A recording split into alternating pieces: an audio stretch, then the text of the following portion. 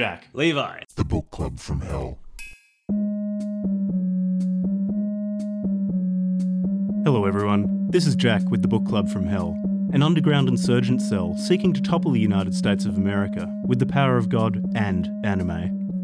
Osama bin Laden, maybe you've heard of him, but have you ever heard from him? Not personally, of course. Since his death at the hands of SEAL Team 6 in 2011, he's been much less responsive to requests for comment outside of seance sessions. So we have a problem. For someone with such name recognition, Osama's thoughts are little read in the West. Edited by Bruce Lawrence and translated by James Howarth, today's book, Messages to the World, The Statements of Osama bin Laden, published in 2005, solves this problem, or at least makes Osama's statements easier to come across. In it are 24 public statements made by Osama bin Laden outlining his worldview, his grievances, and his reasons for waging jihad on the West, particularly on the United States of America. Born in Riyadh, Saudi Arabia in 1957, Osama was one of 53 full and half siblings of Mohammed bin Awad bin Laden, a Yemeni businessman and multi-billionaire. Osama turned his back on the family business, instead opting to fight with the Mujahideen against the Soviets in Afghanistan in the 70s and 80s. He led an itinerant existence, expelled from Saudi Arabia in 1991 and moving to Sudan as a result, pursuing extremist Islamist activities there.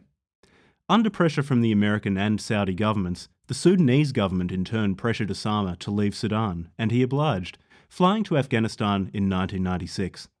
Meanwhile, Osama founded al-Qaeda and continued to fund terrorist activities, culminating, at least in terms of media exposure, in the September 11 attacks on the United States of America. Having both grown up in a war on terror world, Levi and I wanted to find out more about the man who changed the world in such a way. We wanted to hear from him, and not from the cavalcade of counter-terrorism experts or Islamic extremists who presume to speak for him. And, in Messages to the World, the statements of Osama bin Laden, we got just that. Enjoy. I'm sure it's difficult to... Oh, excuse me. Yeah, it's difficult to translate these sorts of things. See, don't you just change the letters around? It's just that Arabic's just the same as English, it's just but a different script. You replace a C with a K. It's exactly the same, just different symbols. Yeah. It's otherwise exactly the same. Yeah, it's actually really more of just a written difference. If you listen to Arabic closely, except for like a slight accent, it's essentially English. Yeah, it's like Queensland English. I can probably understand more Arabic than I can Queenslander. Yeah. Okay, so all right. So we do speak Arabic then. In which case we probably should read all of this in the original. Who is more of a threat to humanity? Hardcore Islamicism, nuclear Islamism, or the state of Queensland? Or nuclear Queensland. Queensland goes rogue, Queensland. acquires nukes and secedes and declares war on the rest of Australia. Queensland can absolutely not be allowed to have nuclear weapons. Just imagine that. Nuclear Queensland. Can you imagine how nervous Indonesia would get if on its doorstep is a nuclear-armed Queensland? Seceding from the rest of Australia. The People's Republic of Queensland. Yeah. No, that'd be good. Maybe if our current career trajectories don't work out so well, we can both become underground operatives agitating for Queensland to become nuclear armed and secede. Yeah. Become Queensland separatists. That'd be so funny. I've been to Queensland Queensland. Don't even live there. 3 or 4 times. I know it well enough, I think, to start writing propaganda materials in support of Queensland secession. I've been to Townsville. Townsville's beautiful. See, it's very beautiful up there. It's crazy part of Australia. Crocs in the ocean and stuff. Fucking irukandji jellyfish. Yeah. Stuff wants to kill you up there. I just don't like the tropics so much, actually. Maybe that'll be part of the revolutionary doctrine to make Queensland temperate. I think that's a reasonable demand to make. I think that's a good thing. Could we control climate change well enough to make Queensland temperate? Well, maybe this is the wedge issue. This is Tasmania. You make this demand of the Australian federal government. You say to Canberra that unless you make Queensland temperate and you stop making Queensland tropical, then we will wage a violent revolutionary campaign and assassinate all federal MPs and their families unless they either stop Queensland from being tropical or they let Queensland secede with nuclear weapons. And That then sounds like the most reasonable political doctrine I've ever heard. we could the grand reveal of this political document could be on the podcast, which would be pretty good. That'd be a pretty good story arc. We start rallying Book Club from Queenslanders around separatism. Yeah. Separatism. I just have been getting into the Network State, which might be a good book for this. The biology podcast, actually, by biology Srinivasan. It's interesting. We'd need to pick the version, but he makes too, these good he keeps points. updating it. Yeah, I don't know. I guess like whichever's the most recent. Yeah. Fucking who cares? But yeah, we could just rally a whole bunch of people from around. They don't even have to be Queenslanders, but in principle, if we just use biology's network state idea, we can just get a whole bunch of people who just want Queensland to secede. You're a Queenslander in your heart. If you're a spiritual Queenslander, if you wear board shorts and thongs everywhere all the time, then you can join. Yeah, if you've got a troopy. If your taste buds are specifically wired that you enjoy the taste of 4X and 4X Bundaberg gold, rum, then you're allowed to join the Nuclear Queensland Collective. If you fucking froth schoolies, then if you're 35 years old and still go to the Gold Coast and still go every to December for schoolies. schoolies. They call them toolies, the old people who go to schoolies, which I find pretty questionable. If you're like 30, 30 questionable. 40, it's going fucking to disgusting. schoolies, What are you talking about? You're a bit of a fuckwit. It's just gross. Fuck yeah, get to party with all the up there the 17-year-olds getting trashed after high school finished. Oh, it was so gross. I went up there to visit our friend who's locuming at the Queensland, like the Gold Coast Hospital, and it just happened to be one of the weekends that Schoolies is on, and it was fucking trash. Schoolies is disgusting. Just trash. I went to Schoolies when I was 18, and I thought it was disgusting when I was 18. No, I didn't go to Schoolies when I was 18. Me and my friends just went to the beach for like a week down in New South Wales. We didn't go to the Queensland Schoolies. No, I went to I'm really glad Byron we Bay didn't. Schoolies. It's not as disgusting as Queensland. Oh, you are. It's pretty gross. I think it's still got a pretty bad reputation, though. I can confirm. I'm glad that social media and posting pictures of yourself on the internet wasn't quite as widespread as it is now. It was widespread, but it didn't have quite the cultural penetration that it has in 2022. What sort of cancel-worthy shit would be coming out about you, Jack? I suppose. Well, you're doing this nothing podcast. that I will announce and this publish on the internet. This podcast. Look, if this podcast doesn't get us cancelled in the future, I'd be really surprised. It's probably more of an indication that we'd failed in our goal of becoming obscure internet personalities famous for reading insane books. Yeah, it's I think our obscurity rather than our content is what's protecting us from cancellation.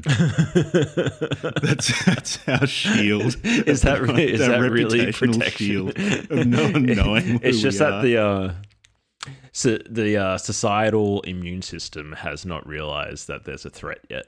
It has not activated the cancel culture thought police. It's all right, yet. even though we haven't said But what are our they going to do? surnames. What are they going to do? Like kick us off Twitter or something? Well, firstly, they can't because now Senior Musk is at the helm. Checkmate. And We barely even secondly- use our Twitter account. And Twitter barely. And then also, even if we did start using these sorts of things, like look at what we say. You can't kill an account that's already dead. And what good, as any radical Islamist would know, like you can't kill a man who is willing to die. You don't have anything to threaten a man with who's already willing to die. That's right. I will martyr myself for this podcast and for my dream of a nuclear-armed Queensland, And we expect independent of the nothing tyranny of less from Canberra. our acolytes. We need people to keep on joining our Discord. We need to start radicalizing the people on the Discord. Oh, yeah. Well, the first part is to lure people in by making them think that it's not a violent revolutionary movement for a nuclear-armed Queensland. It's only once they're invested personally that you hit them with, oh, you want to bomb a 7-Eleven?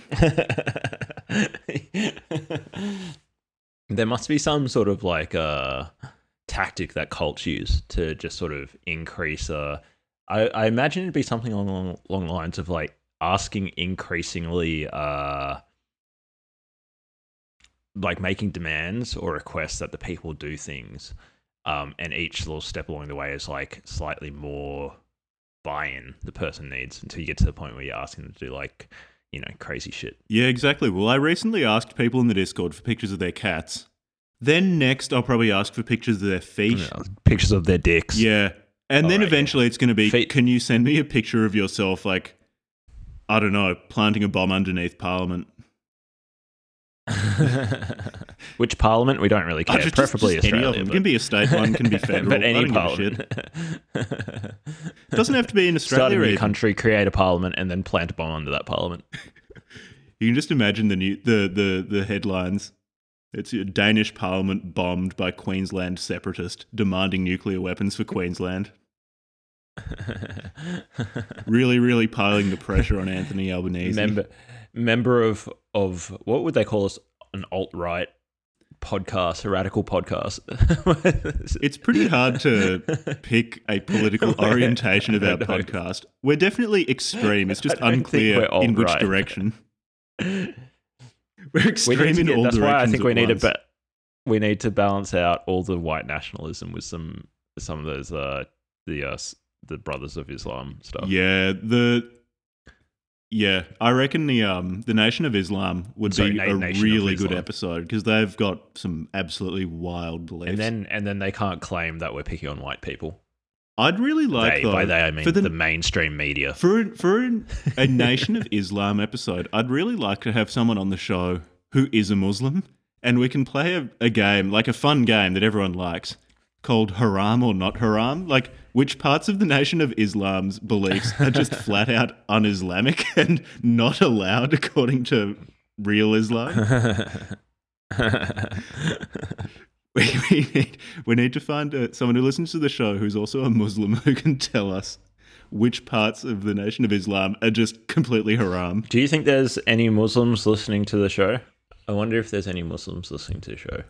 If there are Muslims listening, let us know in the Discord, because that actually would be really helpful for a Nation of Islam episode, for someone who knows what the fuck they're talking about when it comes to Islam, to tell us what's going on. I mean, granted, we're doing an episode right now about Islamic extremism, and that sort of knowledge would have also come in handy, but whatever. Seems as though the majority of our traffic is coming from the US, which is a real shame because they're imperialist pigs and should really be condemned. Do we have any Arabic countries? I rank countries based on how many of their citizens listen to our podcast, and so I would have to say the US is my favourite country in the world at the moment. So let me see. So who's listening in the Middle East, actually? Because a lot of this episode, and we will eventually start talking about Islamic extremism rather than Queensland extremism. Which countries in the Middle East are listening to us? Because that'll determine which my favourite which country in the Middle East is my favourite. Our highest ranking, let's see, Muslim country is Turkey. Egypt, 5 downloads. Saudi Arabia, 21. So already we can empirically say that Saudi Arabia is ranked above Egypt. Iraq, 0. Syria, 0. Israel, 39. So Israel is currently my favourite country in the Middle East based on the number of downloads. Iran, 1 download. So I prefer Iran to Iraq because they've listened to us. Saudi Arabia? Saudi Arabia has 21. 0.16%. Jordan, 21 7 downloads. So we can safely say we're not big in the Middle East. But 30. Okay, so with 39 downloads of our podcast, Israel, but we're not nothing, is currently my favourite country in the Middle East. Saudi Arabia, but Palestine, 0. Saudi Arabia is 21. I don't believe so Palestine is 0. The Saudis, if anyone in Saudi Arabia is listening and you want your country to become my favourite country in the Middle East, that's a title that ambassadors from basically every country in the world will bandy about together. It's, which of our countries does Jack prefer? It's highly prestigious. Kuwait. If you want me to officially announce on an episode that Saudi Arabia is my favourite country in the Middle East, then you better get listening. You're not far off. Saudi Arabia, 21 downloads. Israel, 39. So you're in striking distance. One person can make all the difference. If you just listen to all our episodes a few times, you could scream out ahead of Israel, and Saudi Arabia will be my favourite. Do it for your country. Hey, that's pretty impressive. Saudi Arabia is beating Russia. Come on. Russia, do you reckon Putin's got it out for us? India. But I know Putin listens to us. We've got 111 downloads from India. Good on him. Only 11 from India. Well, I guess in proportion. What about Pakistan? 111. What about... 0 in Pakistan. So in the India-Pakistan conflict, India has 111 downloads and Pakistan has 0. So I just support India in that. Yeah, totally support India. What are the big Muslim countries in Southeast Asia? Philippines is it Muslim country? Indonesia's I think Philippines is mostly Roman Catholic, isn't it? Indonesia only 12. I think you're right about that. Australia 830. Yeah, is Malaysia? No, Malaysia's not a Muslim. Oh no, Malaysia's a Muslim country. Yeah, Malaysia's Muslim majority. I don't fucking know. Where in the Islamic world are we biggest? Because that will also determine my favourite Muslim country. 12, 11... Saudi Arabia, actually... I'm pretty sure it's Saudi Arabia. Okay, so Saudi Arabia is my favourite Muslim country, but my favourite... Oh no, Turkey, 80 downloads. No, Turkey is the biggest. Oh, is Turkey even bigger? 80 downloads. How many is Turkey? Downloads. Oh, 80, Turkey. I mean, compared to the US, that's not much, but... Yeah. 5,000 downloads. In the Islamic world, bring back the Ottoman Caliphate is all I'm saying. I've always held this belief. I've held this belief for at least 15 seconds, and I believe in it very strongly. It's just Turkey's my favorite Islamic country. I wonder why people in the United States would probably because we speak the same language as them, or we speak a crude approximation of English. And they can understand us. They can understand our hoots and howls. Although I guess Australia is like more in proportion to population. So yeah, well, the Australian population's a little bit smaller than the US population. Maybe the United Kingdom is actually punching above its weight in terms of like weighted by population. I reckon Sweden is punching way above its weight. Sweden's still... Oh yeah, for sure. Yes. there are Swedes just like goofing out on this as weird there podcast. Are Australians, except their first language is not English. I mean, yeah, when I went to Stockholm, I felt like they spoke English better than they speak in Melbourne, but still... Like they had, and it's less than half the population as well. That's awesome. Fucking shout out to Sweden. So Sweden is also one of my favourite countries in the world. My favourite country in the Middle East. Well, at least my favourite. Sweden is your favourite country in the Middle East. And my favourite majority Muslim country. All right. How about some Islamic extremism? Yeah, speaking of Islamic extremism, boy, have we got a show for you tonight, folks. We have got the king, one of the OGs of Islamic extremism. Your man, OBL. Your boy, OBL.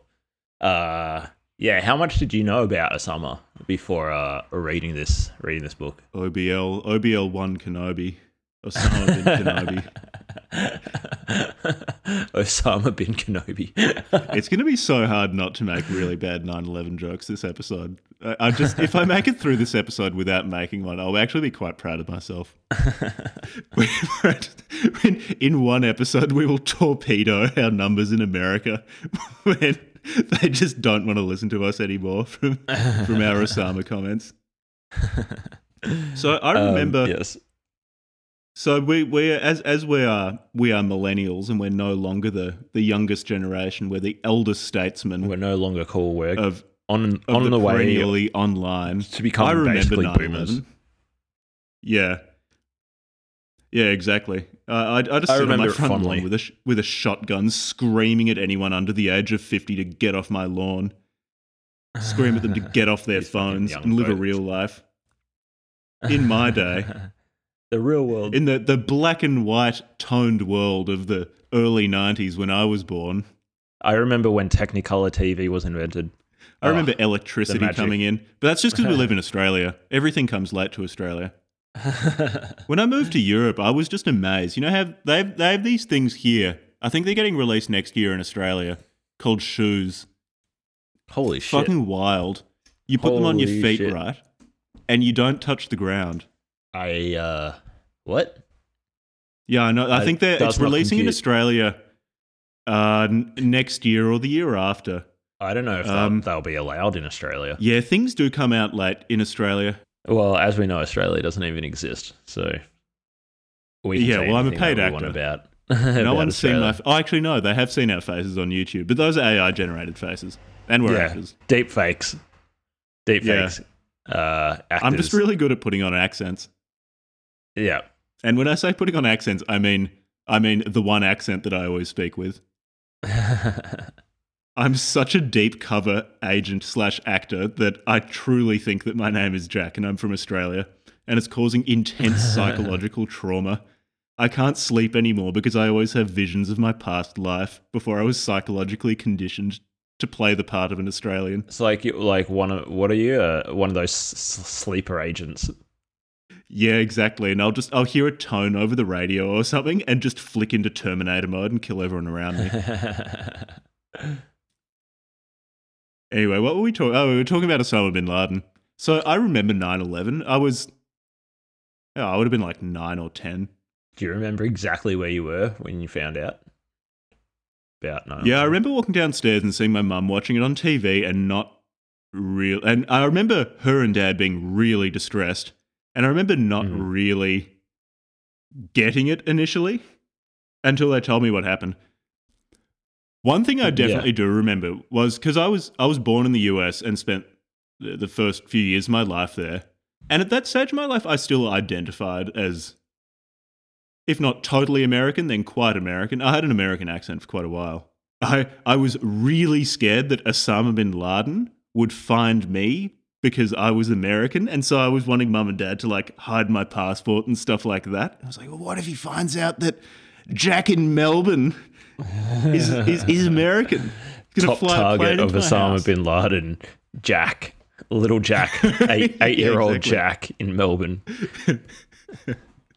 Yeah, so I do remember it happening, and then I was too young to really appreciate the significance of moving into Iraq and Afghanistan, because Australia is part of the ANZUS Treaty with the United States and New Zealand. So Australia goes into America's wars in the hope that if Australia ever gets into trouble, America will come to our rescue.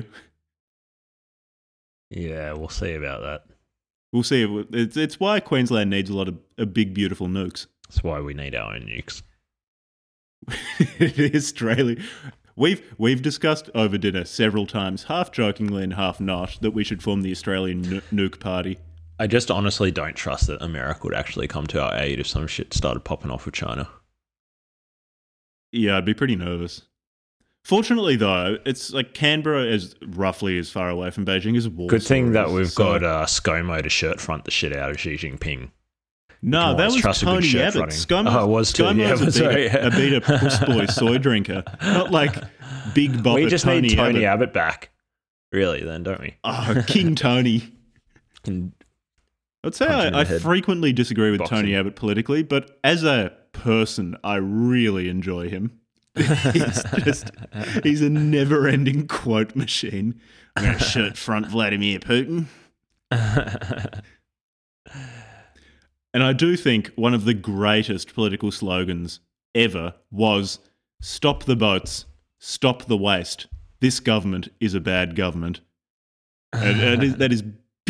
Anyway, we're making jokes that most of our audience won't understand. But yeah, anyway, Tony Abbott should be made dictator of Australia. Queensland should secede and be given nuclear weapons.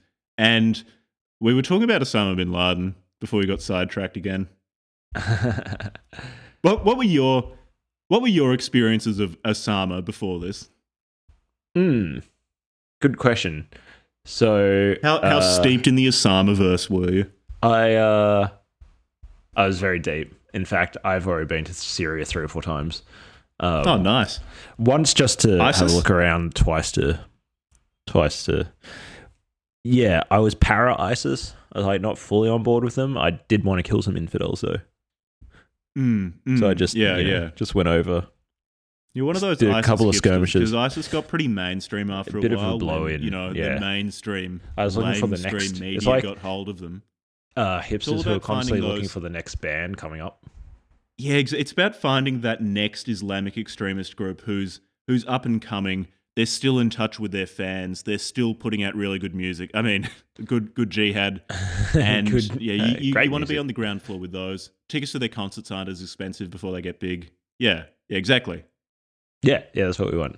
Yeah, so I was. I remember being in the lounge room at home in Sydney, my obviously parents' place when I was 7, 8. And it was only a couple of days after my birthday. I'm born in September. And it was on the telly. And we were worried because one of Mum's friends was in New York at the time. So obviously worried for her. And yeah, just it being a big deal. Although I don't know if like a 7 or 8 year old can really comprehend those sorts of things. One of my siblings is Muslim. Might actually talk to her about it at some point. Oh, it's not really big. It's not really a big thing, to be honest. I do have sympathy for it though. But I don't know why. For some reason, I get the religious sensation out of other aspects of life, but I don't necessarily attribute it to a doctrine of any particular. For example, I recently watched the 1991 Christmas lectures. So every year, the British Royal Society puts on these Christmas lectures. I don't know if they still do it, but I'm pretty sure they do. They were started by Faraday, was it, or someone like that, like 170 years ago, and they've been doing it ever since. And there's these great ones from 91 with Dawkins, and he's explaining at a high level sort of neo-Darwinism, essentially, replicators and sort of game theory of it, and had all these interesting animals and stuff. And just thinking about the sheer ancientness of the universe and how, like, the billions of years life has been evolving, and the deep mysteries are still, like, we still really don't understand how, like, information can cause physical, inanimate physical atoms to, like, configure themselves into living organisms and all this sort of stuff. Like, I find I get essentially what I think of as, like, some sort of a religious sensation out of those sorts of things, or cosmology or whatever, but I just don't attribute anything, I suppose, like, supernatural to it or whatever. And I certainly do not take Dawkins as, like, or anybody else for that matter, as, like, a source of authority on how to live one's life or anything like that. You don't have posters of him on your wall above your katana collection?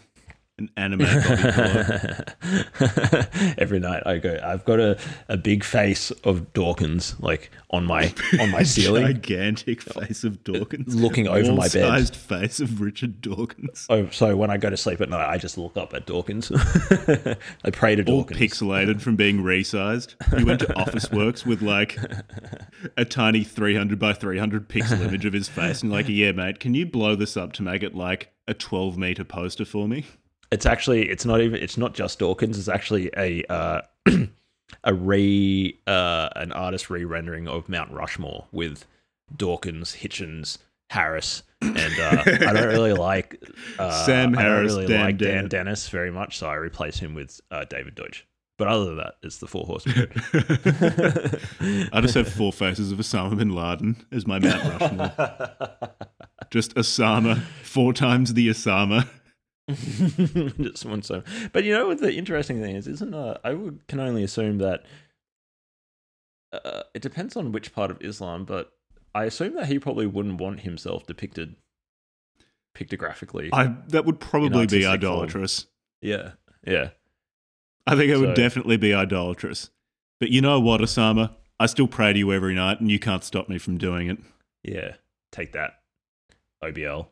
So take that, OBL. I'll dedicate my life to worshipping you, and it will be idolatrous, and there's nothing you can do idolatry. Take his name. Like I interpreted all your writings as a call to convert to Osamaism. To Osamaism? Yeah, exactly.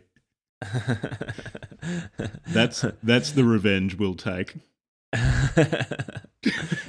By dedicating our lives to Osama. What I found interesting about him was his, amongst the many interesting things about the dude, is his family background is pretty crazy. Yeah, it's wild. His father was worth like $5 billion or something when he died from, I believe, a construction company, if that's correct. Yeah, his father, I think, was from Yemen and born very poor and founded a construction company in Saudi Arabia and started getting those sweet government contracts and became really wealthy and had a shitload of children. I forget how many siblings Osama, or Ozzy to his friends, Ozzy bin Lozzy, how many siblings Ozzy had, but he had a lot of them. 55 and his mum, children to 20 different women. It's what a shark. That is a fertile man. Just pumping out babies. That is one fertile dude. But Osama's 54 children, 20 or more different women. Wasn't one of the favoured wives. So he kicked her to the curb, as all Sigma males must.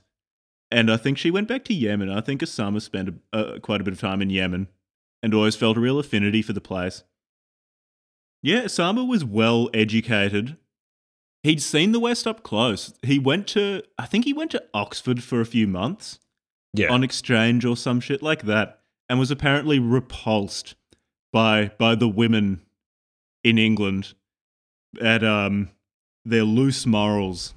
He was disgusted, and he just went MGTOW, and not totally MGTOW, but I loved it back in the day when fitness YouTubers started going MGTOW. It's fucking hilarious. Do you reckon if Osama were a little bit younger, if he were our age or younger, or like Gen Z, Osama bin Laden, if instead of becoming an Islamic extremist, he would have just become a fitness YouTuber and started making videos about like 5 crazy ways to increase your bench press, and then like videos about edging sperm retention and ignoring women.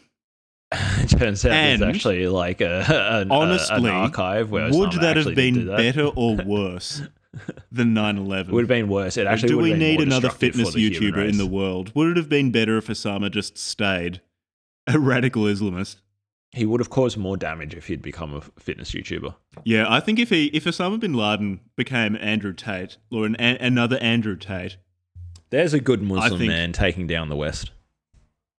Andrew Tate's converted to Islam. Maybe there'll be some sort of convergent evolution between fitness YouTubers / alpha male internet personalities and Islamic extremists. Maybe Andrew Tate's just going to get more and more extreme, and next thing you know, he's going to be posting videos of him from Tora Bora talking about destroying the West. Andrew Tate becomes the next Osama bin Laden. the Tatean jihad. He's got the rhetoric for it. He's a little bit more, he might not be all about the defensive war. He might be on the offensive with that one. Andrew Tate might be a bit more aggressive than Osama. Yeah, maybe. Andrew Tate probably could bring a fresh spin to extremist Islam. Turns out he's just running a get-rich-quick scheme through Islam. Just he'd be a great fundraiser. I'll give an affiliation scam. That. Have you heard of those affiliation scams? Where you just get in like real tight to a community, like say joining a church or whatever, and they just scam the people, and you're kind of like abusing their, I suppose, their bond through faith. That might be what Tate's running. Might be. I'm not going to lever any accusations. He's a fine, upstanding young person. The Muslim community. Andrew Tate starts leeching off the Ummah. He's identified the Ummah as his next mark. Good fucking luck. I mean, that's. I wouldn't fuck with it, but look, if that's his plan, gigantic dangling balls. Perform an affiliation scam on the Saudi royal family. They'll probably just Khashoggi him. He'll find himself chopped up into pieces and stuffed into a suitcase. The nearest Saudi embassy. I mean, not that I'm implicating my personal friend Mohammed bin Salman in that. He asked me not to, personally, when we talked last night on the phone. So should we go through some of the things that we learnt about? Yeah. So we're 49 minutes in. So on the book readers, dear listeners and readers, the way that we're going to structure this episode, should we introduce the book that we read? Because I don't think we've introduced what we actually read for this episode. We have read the book Messages to the World, The Statements of Osama bin Laden, edited and introduced by Bruce Lawrence and translated by James Howarth. Howarth? Yeah, something like that. Howarth. One of those. Published in 2005, I believe. So Osama bin Laden died in 2011. So it's he was born in the 70s. So was he born in or was he actually no? He must have been born earlier than that. What the fuck, Levi? Come on, he went to university in the 70s, so he must have been born in the late 50s. Hey. Oh shit, he's probably a similar age to my dad. Well, not a similar age because he's dead, but would have been a similar 57, age. 57. So it's definitely his later life stuff, but it's maybe there could have been things that he wrote closer to his death. Yeah, so all those people who talk about how you can only make a difference when you're young, look at Osama. Yeah, he didn't peak until he just got bigger and bigger. He just kept... He was 40, 57. I was going to say he kept blowing up and then thought maybe I wouldn't say it, but I said it anyway. Should have. 44. So he was 44 when he... Osama just kept getting bigger. It's never too late to change the world. I'd say he was kind of a middling sort of C-list terrorist celebrity, but he really exploded onto the scene in 2001. It is interesting with Osama. So a really formative moment in his life was traveling to Afghanistan to fight against the Soviets there. So the Soviets, when did they invade Afghanistan? Sometime in the 70s. So late 70s, early 80s. Yeah. And they were there for a really long time. I think they were there for almost a decade. They were fucking stuff up. Yeah. And it was a disaster. More or less the same thing happened as when the United States and its allies went into Afghanistan, how they just got bogged down in a long, grinding, asymmetrical war. And with the Soviets, it was the Mujahideen were at least one of the Islamic fighting forces fighting against them in a guerrilla campaign. And Osama bin Laden travelled from Saudi Arabia to Afghanistan to fight in that when he was quite young. And he credits it as a very formative experience.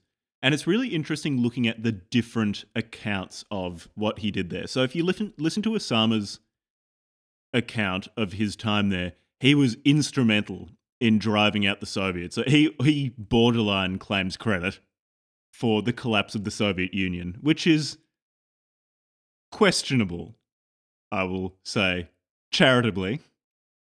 But if you listen to other sources, people say that he did bring in money because he had access to quite a bit of money from his family's wealth. But in terms of organisation and fighting, he was never that important. So what actually happened there, I don't know. And the waters are very muddy, so it's hard to say exactly how important he was. Most likely, he was not as useless as his detractors make him out to be, and he was not as pivotal as he makes himself out to be. But the experience made a huge impact on him. He basically, so the war started in 79, and he was at university in 78 in Riyadh, I think. I think he was in Riyadh.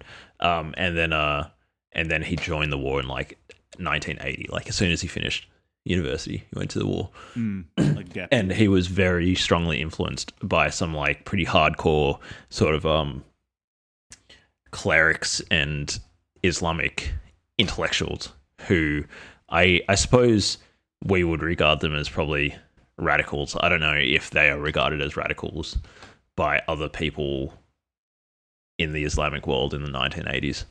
But we should add that neither of us know what the fuck we're talking about when it comes to Islam. So to people who know about Islam, names like Ibn Taymiyyah, who is one of Osama bin Laden's favourite scholars, and I think Ibn Taymiyyah was quite influential on Wahhabism, but I'm not positive. Like those names will probably mean a lot to Muslims, particularly ones who are quite interested in their faith. But to me, it didn't mean a great deal. Abdullah Azam, Muhammad Qutb. I don't know how to say these words. My apologies for fucking everything up. I'm going to fuck up the pronunciation of a lot of things on this episode. I'm just going to go ahead and apologize. We're going to really butcher some names. Muhammad Qutb. It's Qutb. I don't know how to pronounce a word like that. I'm just going to say Qutb. Yeah. So who else? What are some other names that I can fuck up? I've always wondered about how to pronounce Al Qaeda properly. Is it Al Qaeda? Qaeda? I don't know. I think saying it with as broad an American accent as possible is what Al Qaeda operatives like. Al Qaeda. Who else? Yeah, I think it's just gonna fuck up a whole bunch of words and stuff. My apologies in advance. I'm a filthy fucking infidel Westerner, and I repent. Tongue has been sullied. Yeah. So, long story short, kid from a very interesting background, but I believe he was actually successful in his own right to some degree as a business person. No, or did he just inherit just so? I feel like I read in here somewhere that he actually, after the war, he went and did some legit business and did all right for himself. That's partially how he was able to finance stuff later in his life. Yeah, I heard the problem is that his family's finances are quite opaque, and then there's Osama bin Laden is the subject of a huge propaganda war, obviously by Western powers led by the United States against him to try to discredit him and make him look terrible.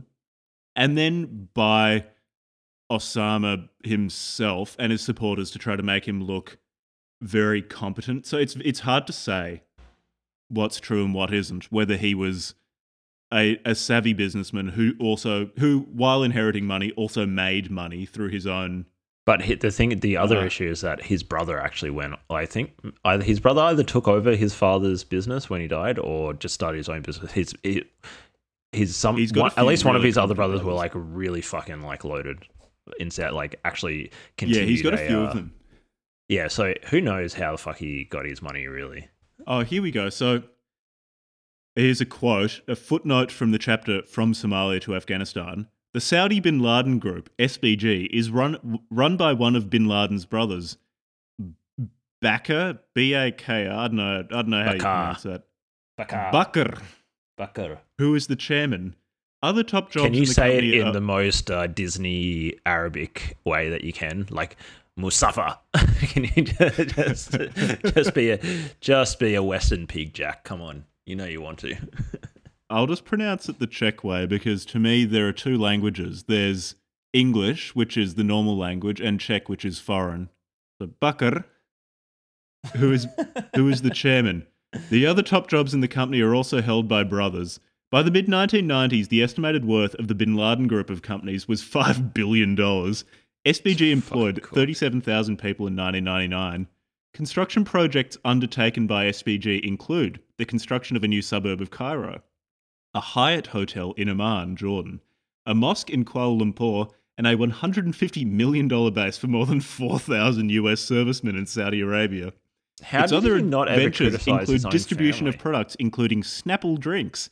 It is licensed by Disney to produce Arabic books based on its animated features, and it continues to maintain and renovate the holy mosques of Mecca and Medina, expanding their capacity to 1 million worshippers each. Okay, that last point is... Fuck, that's a shitload of money. ...is big. Yeah, they were like... culturally very significant. Tight with the Saudi so the bin Laden royal family is huge, wealthy, and powerful. Osama is its best-known member, which I'm sure other members of the bin Laden family are really happy about. It's Thanks, mate. Thanks it's for like keeping the family we've toiled name for looking 50 to 60 years from, Yemen immigrants to becoming this powerful, wealthy family, and fucking one of us just goes AWOL and starts blowing shit up. So every family has some members who are Black sheep, let's say. Like people who Kindly. go and start podcasts about obscure literature and weird ideas. Yeah, but starting podcasts about obscure literature and masterminding 9/11 are just different orders of magnitude on the black sheep scale. I would say that we're doing a better job at converting infidels to Islam than Osama bin Laden. So, Yeah, to restoring the primacy of Turkey in the Islamic world, given that Turkey is my favorite Muslim majority country. Bring back the Ottomans is all I'm saying. We need a caliphate. Except for in Israel, because that's my favorite country in the Middle East.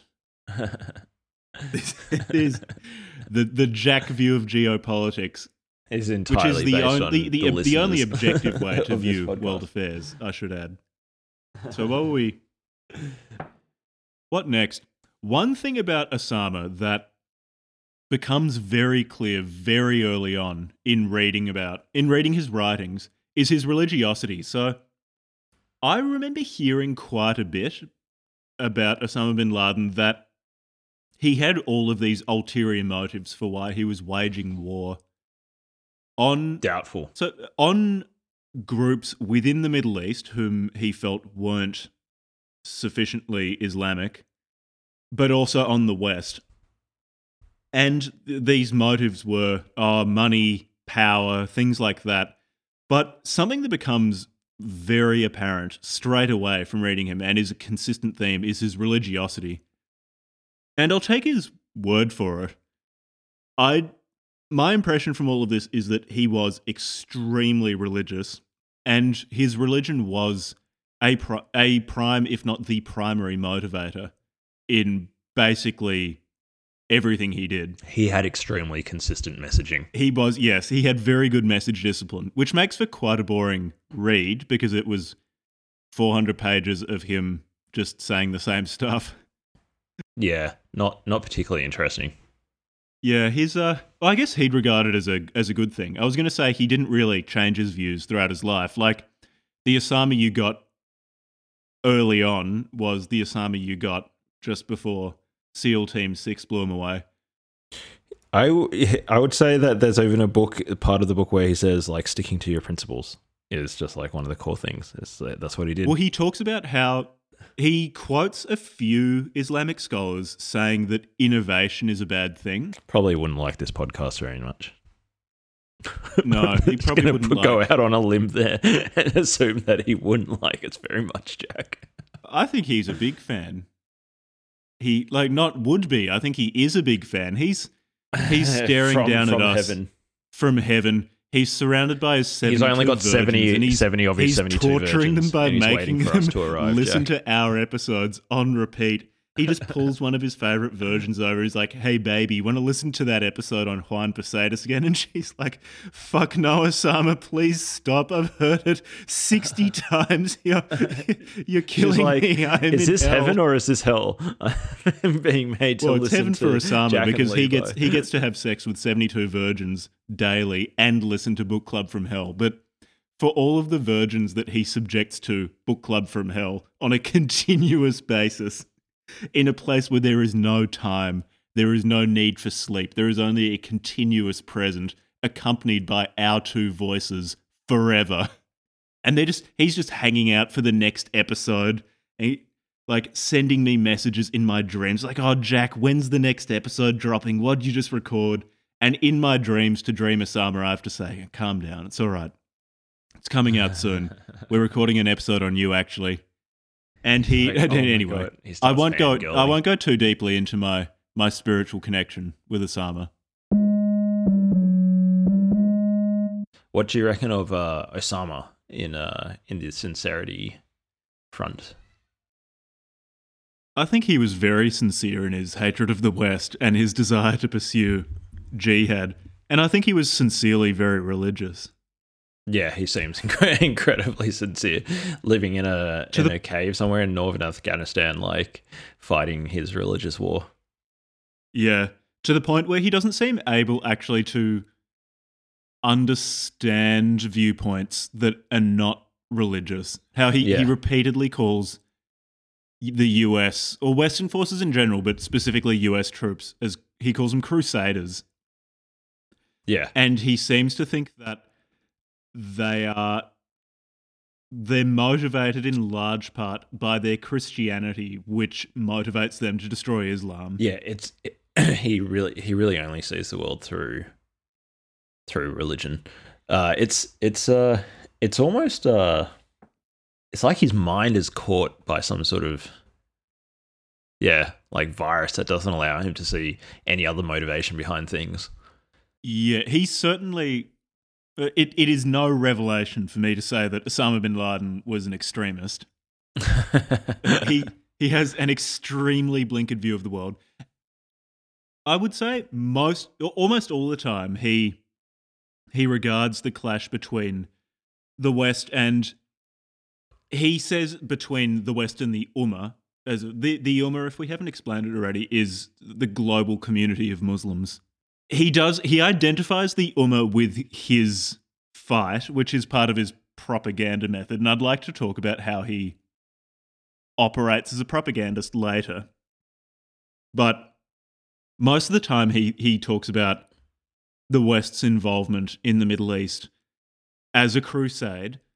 Every now and then, and I think this is probably more for propaganda reasons than his sincere belief, he'll talk about how the West is purely motivated by money and have no God, which does contradict many of his other statements about how they're only motivated by either their Christian hatred of Muslims or by the fact that they are manipulated by Jews who hate Muslims for religious reasons.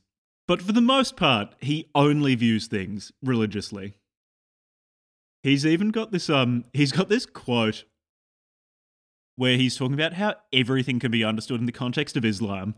And in this case, international relations.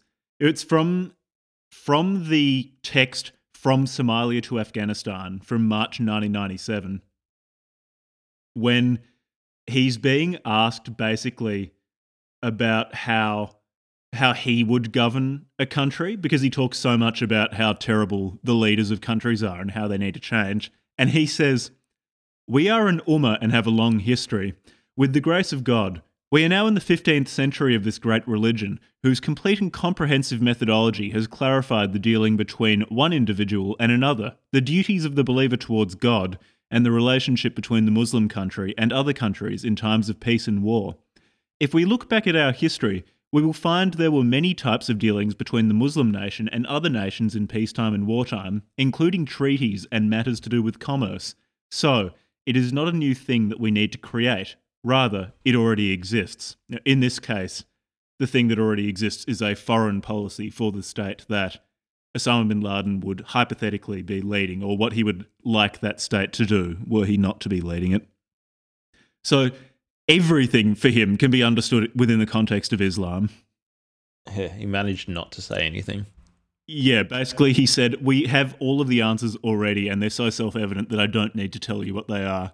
He does this a lot, actually. He's a master of not answering questions. Yeah, they're questions that he doesn't want to answer. And that was one of the things that irritated me about a lot of the book, is he'll be asked a question in an interview and he just gives the same answer, which is America is really bad and Islam is really good. And that's basically the answer to every question, except every now and then when he forgets message discipline and accidentally answers the question.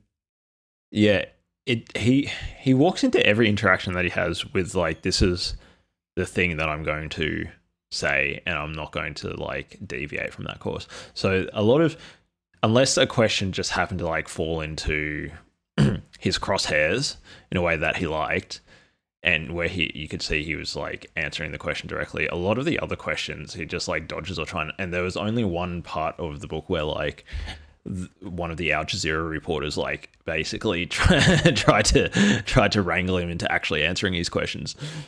Yeah. I found it I found another quote where he's talking about how you only need to view things through religion. It's from the text Resist the New Rome from January 4th, 2004, where he says, "To remove any ambiguity, things have to be called by their true names and described by their religious terms." In his mind, something being described religiously is how you get at truth. That there just isn't anything more important than religion in his eyes. And he's pretty much like I was going to say Jordan goes without Peterson. saying, but if you haven't read Osama bin Laden, maybe it does go with saying that throughout all of his texts, he's just constantly saying, praise be to God, gee, isn't God great? I really like Muhammad. It's just continuous. And apparently the translators extracted a lot of that stuff out because it was too much. But there's still a fair bit in there. It's like, there's often these taglines that after you say like Allah, you should say something like peace be upon him, or that sort of thing. A lot of that's been extracted for this translation. Yeah. And still, it's quite a bit. Could you imagine talking like that all the time? Holy fuck. She's such a, meandering. I mean, who am I? Those in glass houses, Jack, just me throwing stones at Osama for being a meandering fucking We don't meander at all. So one of the most important concepts that I think we should get across earlier in our conversation, even though we're already like an hour and a half in, is the concept of the Ummah. And any Muslim or Islamic listeners, please correct us if we get this wrong. But the Ummah is like the transcendent community of Muslims or of Islam itself. So, say a person in Chechnya and a person in Somalia and a person in Sudan and a person in, I don't know, Saudi Arabia and Afghanistan. They're all a part of the Ummah.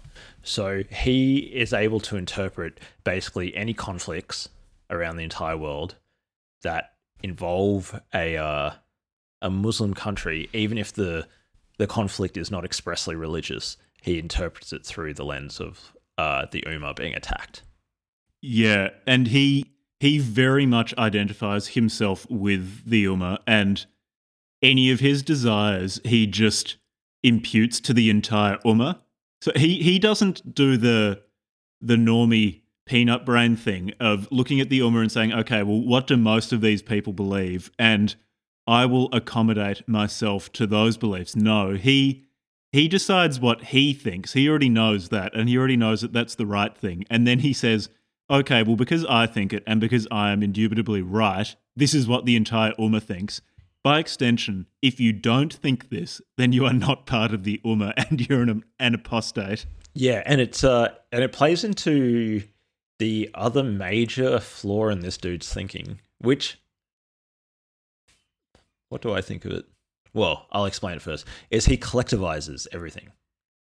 So there's no there's no sense of like, say, America being a, heterogeneous, open democracy with like lots of competing views. He just sees like, well, the US president is elected. You guys are a democracy. Therefore, you elected him. Therefore, any attack on any US civilians is warranted because you're a democracy. It's your leader. Like, you have direct accountability for electing your leader. And he also collectivizes like the Ummah. Like, he identifies with the Ummah and purports to speak on behalf of like 1.25 billion people. And yeah, he it's really strange. Spokesperson about of 1/8 of the entire planet. So, and because of that, it like that pervasive collectivization. I really think it is one of the most dangerous mind-rotting viruses that infects humans. Is various forms of collectivization, whether it's like socialism or communism or various forms of religiosity. But in OBL's case, just this really archaic. Do I use the word? Yeah, fuck it. Primitive fucking understanding of the world It just collectivizes everybody into these like massive, monolithic entities. And it just, is that a rhetorical device he's using? I'm not sure, but it's really like profoundly, I find it boring to read people who collectivize like Osama does. He does, but he collectivizes when it's convenient to what he wants to say. Because back to your point earlier about how he was talking about how Americans elected their leaders and their leaders attacked the Ummah, and therefore Americans are free game. And we'll get into his relationship with the US more specifically later on. But he will also, when convenient, talk about how America is a flawed democracy because it's actually controlled by Jews and wealthy people. He really does not like Jewish people, but he says, it's an imperfect democracy and Americans don't have any freedom anyway and can't choose their leaders because America's horrible. Yeah. And he says that when it's convenient to attack America on those grounds, but then when it's convenient to justify murdering civilians in, say, 9/11 or other terrorist attacks, suddenly then Americans have perfect control over which leaders they have and are directly responsible for all of their actions. So he collectivizes, and it's, I agree, a very lazy heuristic technique. Because that's what it is. Ultimately, it's a way of reducing complexity so that the world is a bit more intelligible.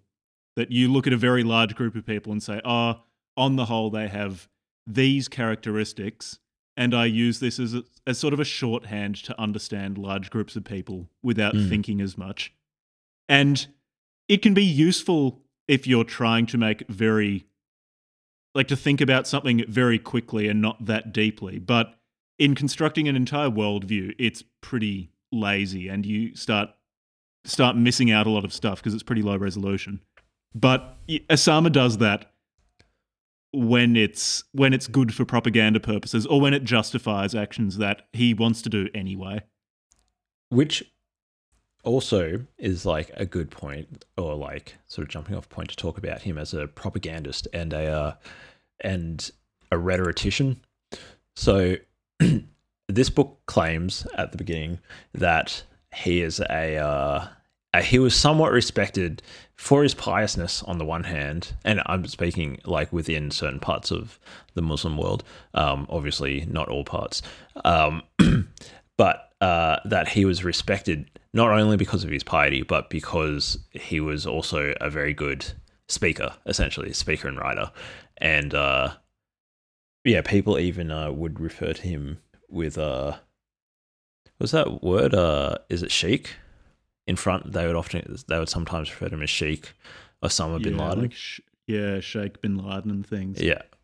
I'd want to spend quite a bit of time on his propaganda techniques because he does this. He spends a lot of time propagandizing for waging a religious war against the West. Actually, how about we talk about his idea of jihad and stuff like that first? Because that's what's motivating his propaganda, or what his propaganda is in That's probably one of this entire book was really interesting. I even, despite my criticism of it, I did find it incredibly interesting. Yeah, let's talk about jihad. Yeah, well, I found the book. I found the very start kind of boring because he's complaining about Saudi issues, or the relationship between the Saudi royal family and the religious establishment in Saudi Arabia. But at that stage, he's still cautious and is not openly criticizing. Once he's got a few bombings and terrorist attacks under his belt, he gets more interesting. But then by the end of the book, I was really bored again because it's really repetitive. Everything he wrote was basically the same, just worded slightly differently. So jihad. And wage violent jihad. And he interestingly never out and out says that I am leading this or I am a leader of anything or something like that. He always talks about we in the sense of either Al-Qaeda or the Ummah, but totally identifies his desires with those of the Ummah. So anyway, we'll get to that when we get to the propaganda techniques. But basically what's motivating all of his writings is this idea of waging a defensive jihad. So jihad, as far as I understand, it means struggle, and it's some sort of struggle to a religious end or to an Islamic end. And in the case of Osama bin Laden, that struggle is violent. Like, it is synonymous with violence. You have to violently resist Westerners or people whom he regards as apostates. And if you can't go and fight yourself, like pick up a Kalashnikov and shoot some American soldiers or blow them up in Saudi Arabia or in Africa or something like that, then you've got to contribute money to the cause, or you've got to spread the good word about jihad or something like that. And he very much regards it as a duty for all Muslims. Like, you have to do it. He says, like, there are so many quotes where he's talking about how Muslims have to do it.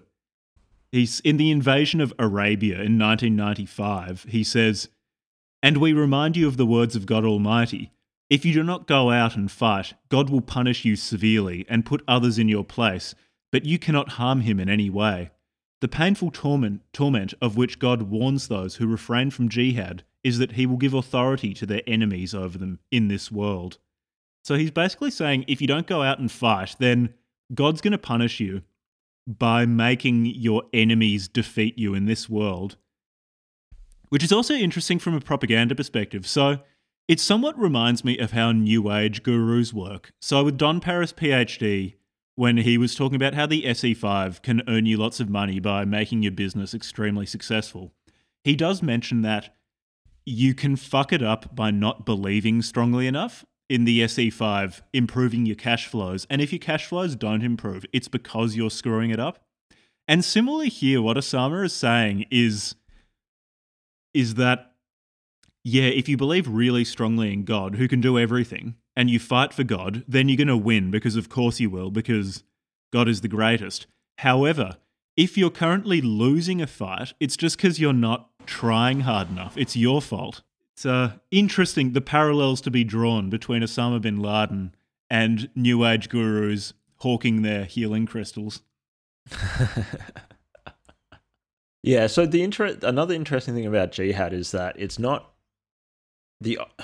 war is only one aspect of jihad. There's other parts of jihad which just like proselytization and personal piety in one's own, say, like private life, that sort of stuff. But yeah, he obviously exclusively focuses on the warfare aspect of it. But it's important to note that, and again, if I fuck this up, any Muslims out there listening, please feel free to correct us. But there's actually two types of holy war, or ways to interpret holy war. One is a defensive way, call, and there's another word for like an offensive. And my short reading of it is basically that the offensive war can only be declared essentially by like some high sheikh, basically like the head of the caliph. Yeah, so basically like the head of Saudi Arabia. There's like two people in the world or something that can actually legitimately call for an offensive war in the way that, at least according to what I read, which is probably inaccurate, but from what I could make out. Whereas Osama, very clever, he knows enough about his the different clerical interpretations and issues that are happening within Islam. He only ever calls for jihad, and he always frames it as defensive, and even attacks on civilian targets such as 9/11. Although maybe we'll talk about 9/11 a little bit later because there's other aspects to it. But say there was some bombings in Riyadh that I don't know if he took direct response. I don't think he took direct responsibility for it, but there were civilians killed in it. And he's like, well, an eye for an eye the US has been killing heaps of people in the Ummah.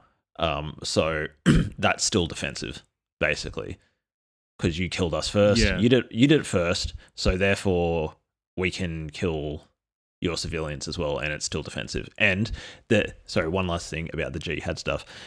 I think the other reason why he went down that route is because then there was an aspect where he could decentralize the responsibility and potentially mobilize people. So potentially in his ideal world, his ideas would have gone out to Muslims, and it would have like activated individual or small groups of decentralized, distributed Islamic radicals to go and commit, say, civilian suicide bombings and that sort of stuff. Now that happened a little bit, but I'm sure if Osama had his way, it would have happened a lot more than it actually did.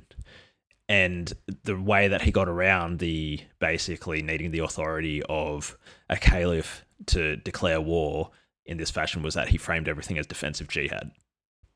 Yeah. The defensiveness is also really important because it allows him to justify killing non-combatants. Yeah. And, well, non-combatants of who are not Muslim. Interestingly, even when he's asked directly, or not interestingly, I know exactly why he does this. When he's asked directly about Muslim civilians killed during his attacks as collateral damage, he always changes the subject. He just does not have an answer for those things. So he's quite comfortable justifying killing what he regards as Christian or Jewish civilians or non-combatants in terrorist attacks, but and he justifies that with his defensive jihad, but he never has an answer for, well, especially when you bomb things in Muslim majority countries, you're going to kill Muslim civilians. And he never has an answer for that. He always changes the subject to, oh, look, we killed some Americans. So it was at the cost of like 50 innocent Muslims, but I'm not going to talk about that. Yeah, it's really, there's another aspect of it where his collectivization of people, like, okay, you're in the same country, 300 million Americans. It doesn't matter that it's such a large, diverse population. He says that it's all white, it's all a Christian war, and the civilians are legitimate targets because they elect their president who sends the military. So it's this low resolution analysis of the world.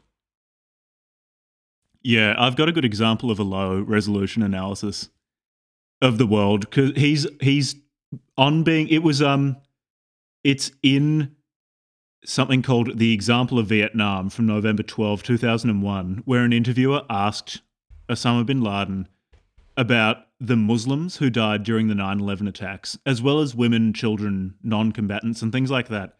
And you can see how he doesn't answer the question when it comes to the question of how Muslims died as well during 9/11, but also how he uses this concept of a defensive war to justify killing civilians. So he says, Islamic law says that Muslims should not stay long in the land of infidels. The targets of September 11 were not women and children. The main targets were the symbol of the United States, their economic and military power. Our Prophet Muhammad was against the killing of women and children. When he saw the body of a non-Muslim woman during a war, he asked what the reason for killing her was. If a child is older than 13 and bears arms against Muslims, killing him is permissible. The American people should remember that they pay taxes to their government and that they voted for their president. Their government makes weapons and provides them to Israel, which they use to kill Palestinian Muslims. Given that the American Congress is a committee that represents the people, the fact that it agrees with the actions of the American government proves that America, in its entirety, is responsible for the atrocities that it is committing against Muslims. So there are quite a few things here that really illustrate what Osama bin Laden was going for and a number of the flaws in his reasoning that he is saying that because the 9/11 attackers weren't intentionally killing women and children, then the deaths of those women and children are somehow justified if it's accidental. And in that case, then suppose American troops shoot a missile at or drop a bomb on some structure that they think are housing combatants and some civilians died. Does that justify that. And in the Osama verse, I know that no, it doesn't, because America is bad. But it's something to consider.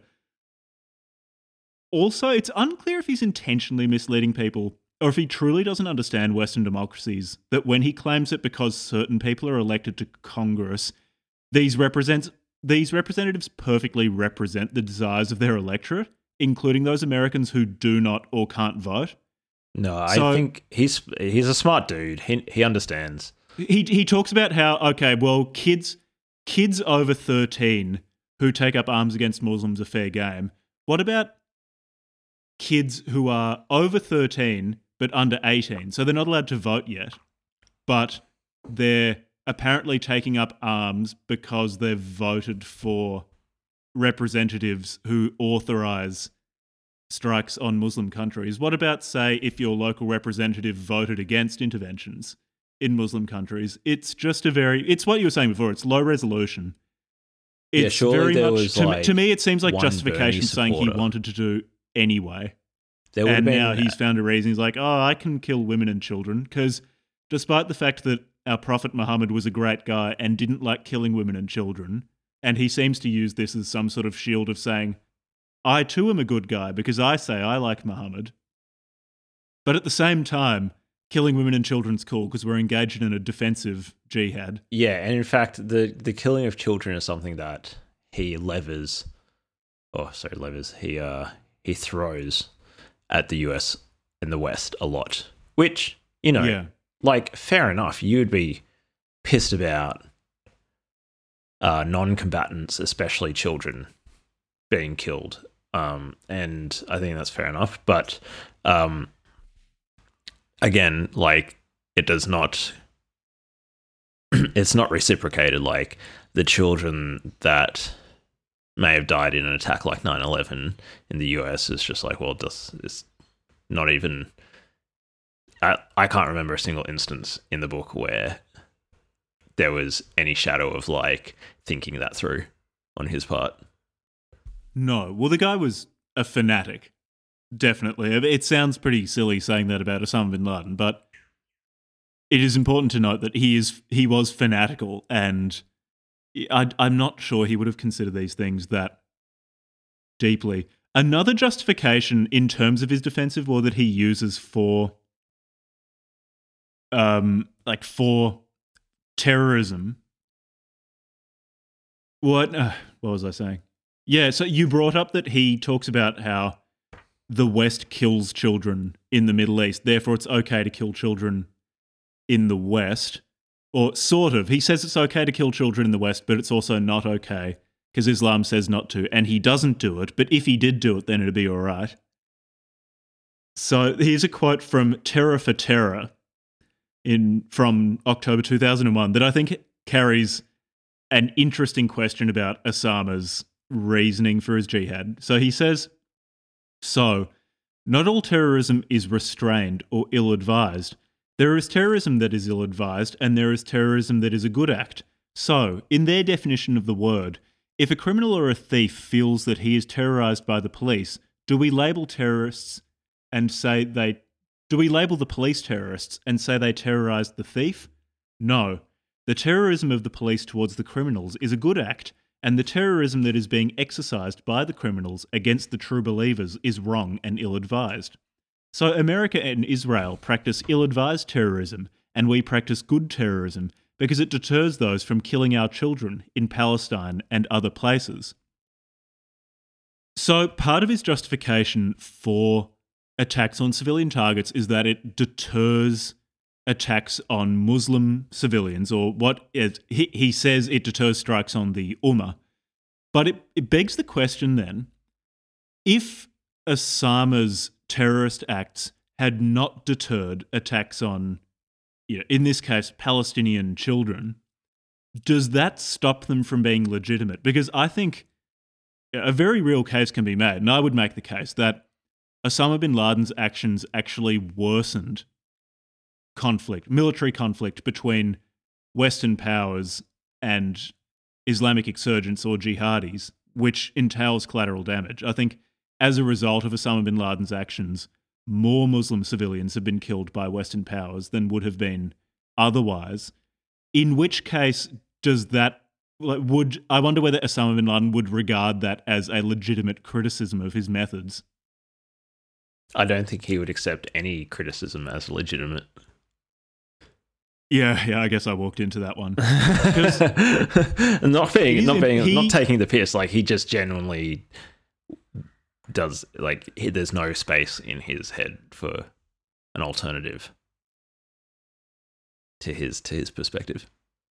Yeah, because I would say of my main man Osama, he was a very, very competent organizer, and he was definitely capable of leading a group of people and specifying and carrying out aims. He was very, I would say, procedurally capable, but I would not regard him as a particularly deep thinker. No. Like as a very deep thinker at all.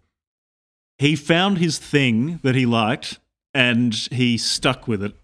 His mind just did not change.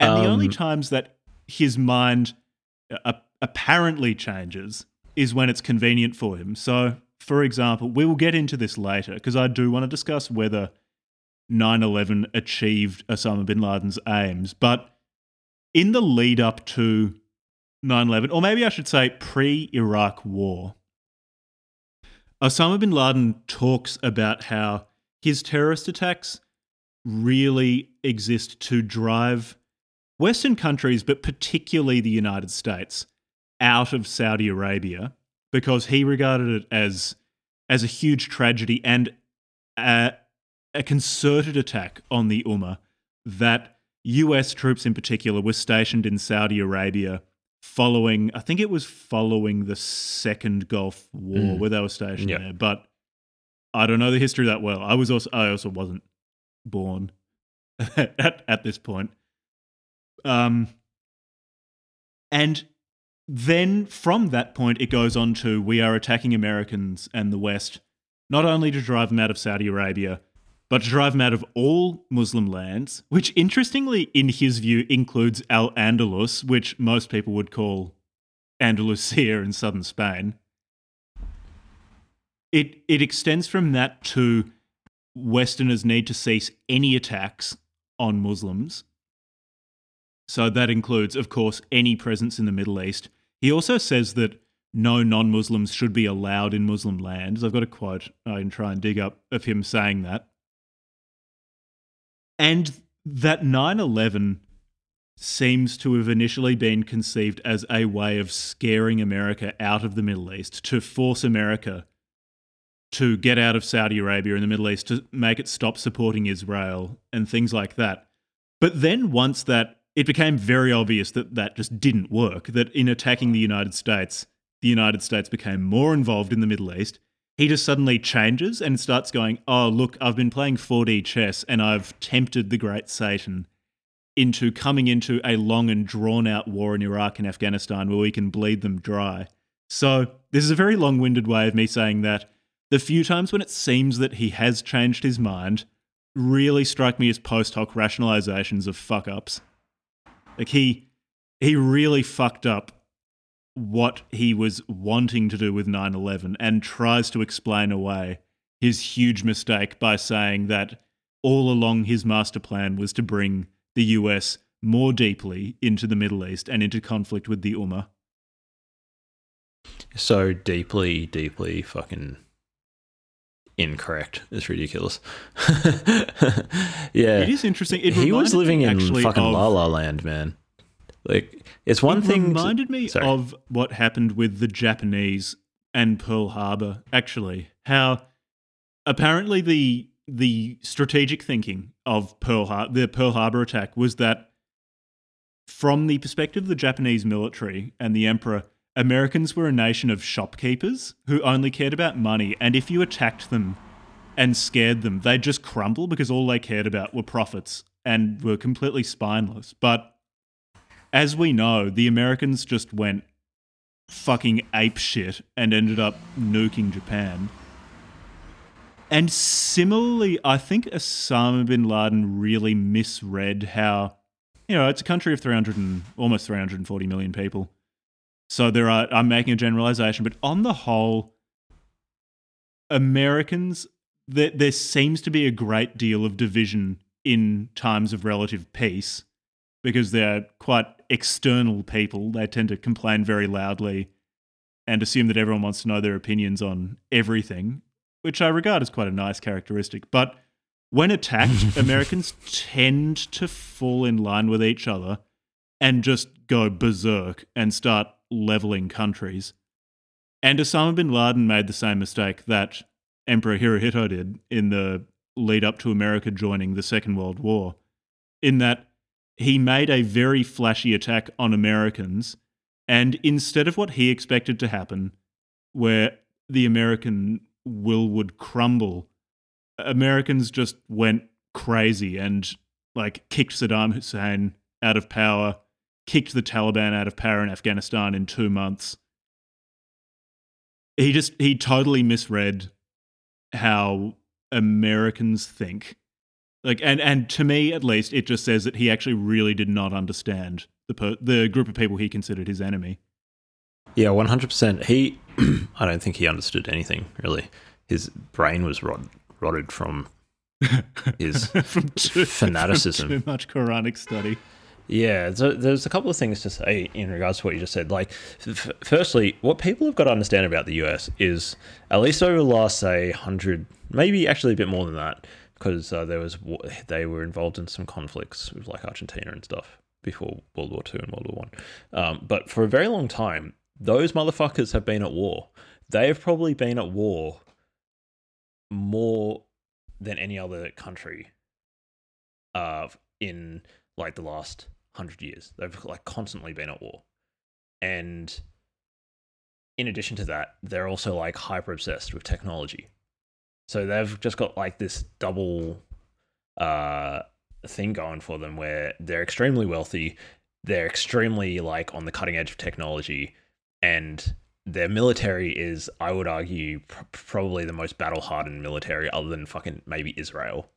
So, yeah, but they've got a much larger population. That counts for a huge amount because war, like anything else, is a matter of learning, and the landscape of war is always changing with regards to technology and tactics and that sort of stuff. And they've been fucking at it just generation after generation. Their senior military leaders have actually had battle conflict, have actually had conflict experience. I even saw this, and I'm inclined to agree with this analysis, at least along this parameter. The distinction between China and the US, if they were to go to war, it's China, what conflict experience do they have? Small amounts, but compared to the US, it's just night and day. And whilst it's hard to quantify what that's worth, I think it's probably worth a huge a huge amount of what's that golf term? Handicap. It's a huge handicap. Yeah. So, I mean, for whatever it's worth, I think my perspective on the US is, well, it has advantages and disadvantages in that I did live there for a while. I go back fairly regularly and have quite a few friends there because I'd spent a fair bit of my childhood there. But I also can view it as a foreigner because I've spent most of my life in Australia. But I am pretty nervous that China will make a similar mistake that Japan in 1942 made, that Osama bin Laden in 2001 made, where they regard Americans as a group of people that, because they're extremely open with their conflicts within America, say the culture war shit, their politics and things are very external. And not only do they tend to publicize them by talking about them on social media and things, they'll make movies and TV shows and stuff like that about them. Not only do they air their dirty laundry, but they make it very entertaining to watch their dirty laundry being aired. Yeah. They're really good at it. But if you don't really have much of an understanding of American culture, you can interpret that as massive, insurmountable internal division. And it does seem to, as far as people can tell, because the Chinese Communist Party is very opaque, and especially now post-COVID, that most foreign journalists have been expelled from the country, even more opaque. But I do worry that there is a growing consensus among the leadership that America is weak and dissolute and doesn't have the will to fight a war. But it really is, historically, when you push Americans, they just flip the fuck out. Yeah, like in a really violent way. They fucking love and their country. that makes me worry that the Chinese leadership will miscalculate. The other thing that they really miscalculate that these sorts of close societies, so like all of those people, I could say like the Soviet Union, Nazi Germany, Imperial Japan, the CCP, and Osama bin Laden, because they come from closed societies. I'm using the that's term exactly closed right. and open in the sense that Popper discusses. They come from closed societies. They don't understand that the peaceful, if heated, discourse in the US, especially, but also other Western countries, is evidence of weakness. But it is, in fact, evidence of one of the greatest strengths, which is the error correction mechanism of free speech. So the question I ask myself is, if you had an open society where everybody had the ability to instantaneously broadcast their point of view to everybody else simultaneously, what the hell would you expect? You wouldn't expect everybody to just it's going to look like a shit show. It's going to be a shit show because you have hundreds of millions of people from all different backgrounds arguing about. But the flip side of that is that what would you expect from a closed society? You'd see exactly what you see in China, which is a single point of view. And as soon as any alternative points of views are expressed on any of their internet platforms, it's immediately silenced. So unity is evidence of homogeneity. And in this particular case, disunity can in fact be evidence that there's error correction going on. And these people, because my claim or my analysis is that these leaders from these other countries, because the selection mechanism for basically becoming a leader so in the kind of an analysis of like what are the characteristics that would be selected for in an organization, can you kind of infer something about the nature of the people who ascend in those organizations? Well, in the CCP, whilst they are effective at some things, one of the key things that they're selected for is like brutality, brutality and allegiance to Xi Jinping. And basically that's it. That's like those, maybe there's some others, ask a China expert. But in the US, there's a bunch of different things that they're being selected for, career politicians and stuff. How entertaining they are. But man, there's a lot of other things being selected and especially in their military. And I don't think that other people from, like, if you're from a closed society, you just don't understand how powerful that mechanism is. Yeah, and I guess we'll talk about this more when we get to talking about, did 9/11 achieve Osama's, or at least his stated goals, which I'd say no, it didn't. But yeah, it's a really interesting point that he was approaching this from a perspective that I think really negatively impacted his decision making, because he viewed everything as a religious conflict.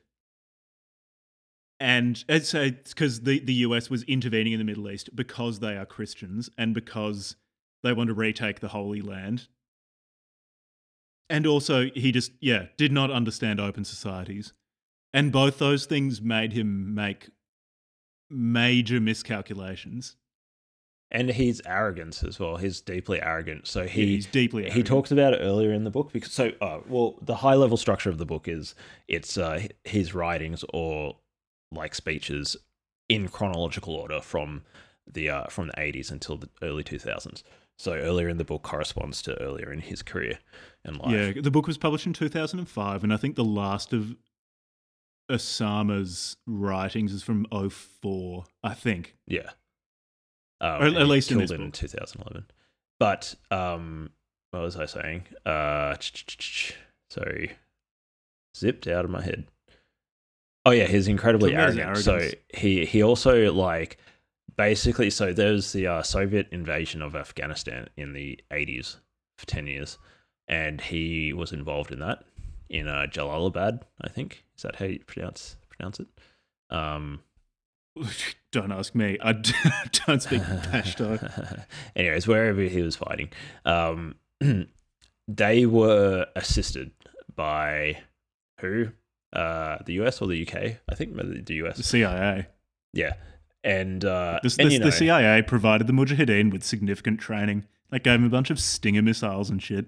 and a bunch of other things. So, obviously the Mujahideen were fighting, but they weren't doing it alone. And he basically, he essentially said, in a nutshell, yeah, nah, it was basically just the Mujahideen, and really, like, they were kind of just extras on the side. We fucking kicked the goddamn Soviets out.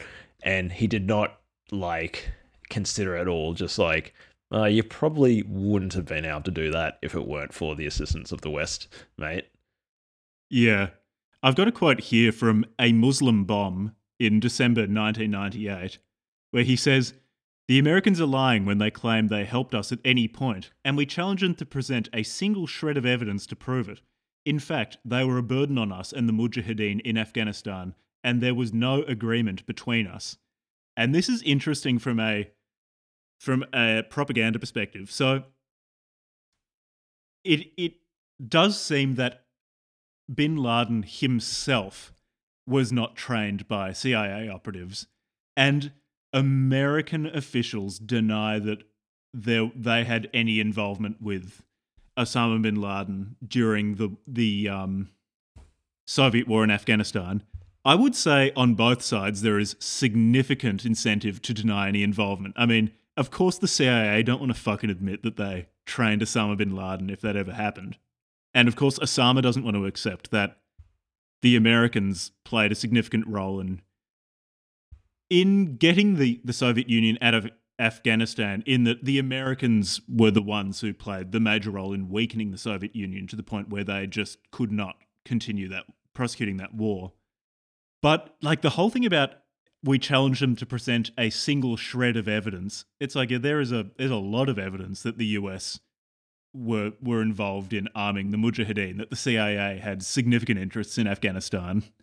Like that's not secret knowledge. Those are declassified documents. It's in the public domain. But it's a rhetorical technique he frequently employs where he says something very stridently as a challenge, like, yeah, I challenge you to provide us with evidence. And because this is not a dialogue format, it's just Osama writing something to you or sending a VHS of himself talking to Al Jazeera. I guess if you have absolutely no interest in looking into it or fact-checking him, then it might be somewhat compelling. And then he flips it into religiosity, which is or like piety, I should say. He's like, well, the reason why the Mujahideen were able to kick out the Soviets is because of their they were essentially blessed by God. They were fighting God's war.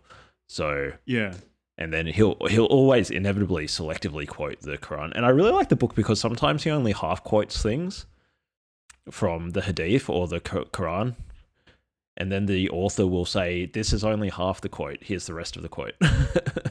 Yeah, and oftentimes the second half of the quote really changes the meaning. From like, oh yeah, go and kill all of your enemies because they're non-Muslims, to if you complete the quote, it will have like a very important qualification there, which would make it a less compelling case for going and murdering people for not being Muslims. And slightly related to that is that he's particularly not asphyxiated, fixated on No, I don't know if he was into asphyxiation. I can only assume. Although, I wouldn't put it past him. It's pretty strange. I just dude. think, broadly he speaking, did live in a cave with anyone who is that interested in the sexual lives of others, as he was, given how how deeply religious he was. No one who was that interested in the sex lives of others has a normal sex life. He would have been into some weird shit. I guarantee it. He lived No in a one that cave in sexually northern pious. Afghanistan with a bunch of other dudes. Yeah. It gets very lonely in Tora Bora at night. No, but, anyway, so he's fixated on a very particular, what some people would regard as radical, like let's see if I can find like one of the guys, Abdullah Azam, Yeah. a radical Islamic scholar and preacher of Palestinian origin. He taught that jihad was a moral obligation of Muslims and the quote-unquote sixth pillar of faith, whereas conventionally there are only 5 such pillars of faith in Islam. Azam taught in Saudi Arabia from 78 to 84, which is when bin Laden was studying, and I believe he actually studied under him. And he moved to Peshawar, where he worked in conjunction with bin Laden, setting up a recruitment center for the MAK, the Maktad al-Kidabat, which is I can't remember what it was, but it was some sort of military organization. There are some other like particular clerics and sheiks that Osama was basically like, yeah, these guys are the OGs. They know what's up. Whereas these other clerics, they've betrayed Islam. And he'll, just to sort of tie that back to the jihad thing, for example, he'll be like quoting certain scholars or certain parts to justify the jihad, or that it's okay to kill civilians because our civilians were killed first or whatever. But obviously Islam is an extremely large, complex ideological system. There's only 2 major sects, right? Sunni and Shiite.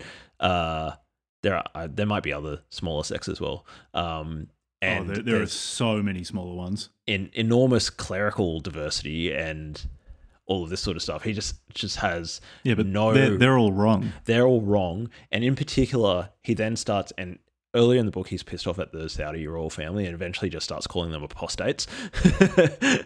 Yeah. And saying like, yeah, the Saudi, the royal family and the clerics that they use to like try to authorize their actions, they're a bunch of apostate traitors who have betrayed the Ummah. So it's basically, in Osama's world, it's like, my way or the fucking highway, fellas. That's it. Yeah, it was particularly this guy called Ibn Taymiyyah that he quotes a lot. That seems to be his favorite of these clerics. Ibn Taymiyyah. Like, Ibn Taymiyyah, more like Ibn tie me up. Fuck me in the mouth. That's what I want Osama to do to me. Fuck yeah.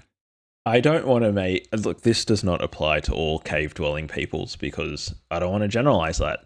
But just with regards to Osama, he looked like a stinky motherfucker. I bet you that cave that they were sitting in smelled like shit. Why do you think he was so angry all the time?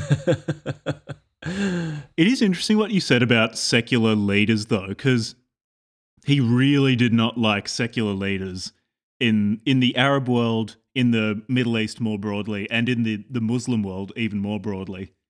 He regarded them all as traitors.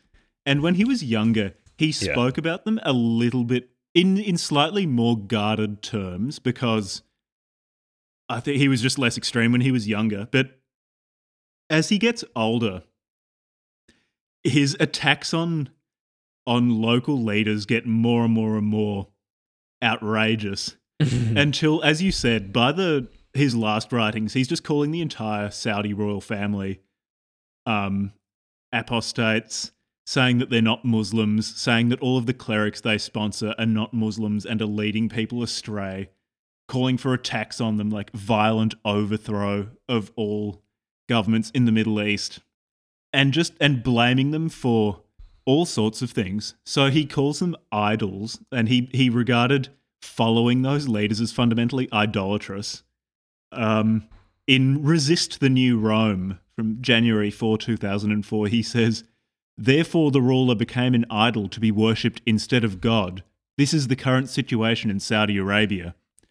And as far as I can tell, the process by which rulers came to be worshipped instead of God was because rulers would impose secular legal systems in which certain things that are forbidden by Islam, say usury, drinking alcohol, stuff like that, are legal. And in doing so, the rulers are usurping God. And then if anyone follows those rulers, and by follow those rulers, in Osama land, that means not like planting bombs under their cars or trying to shoot them and things like that. That is what entails following a ruler, not trying to kill them.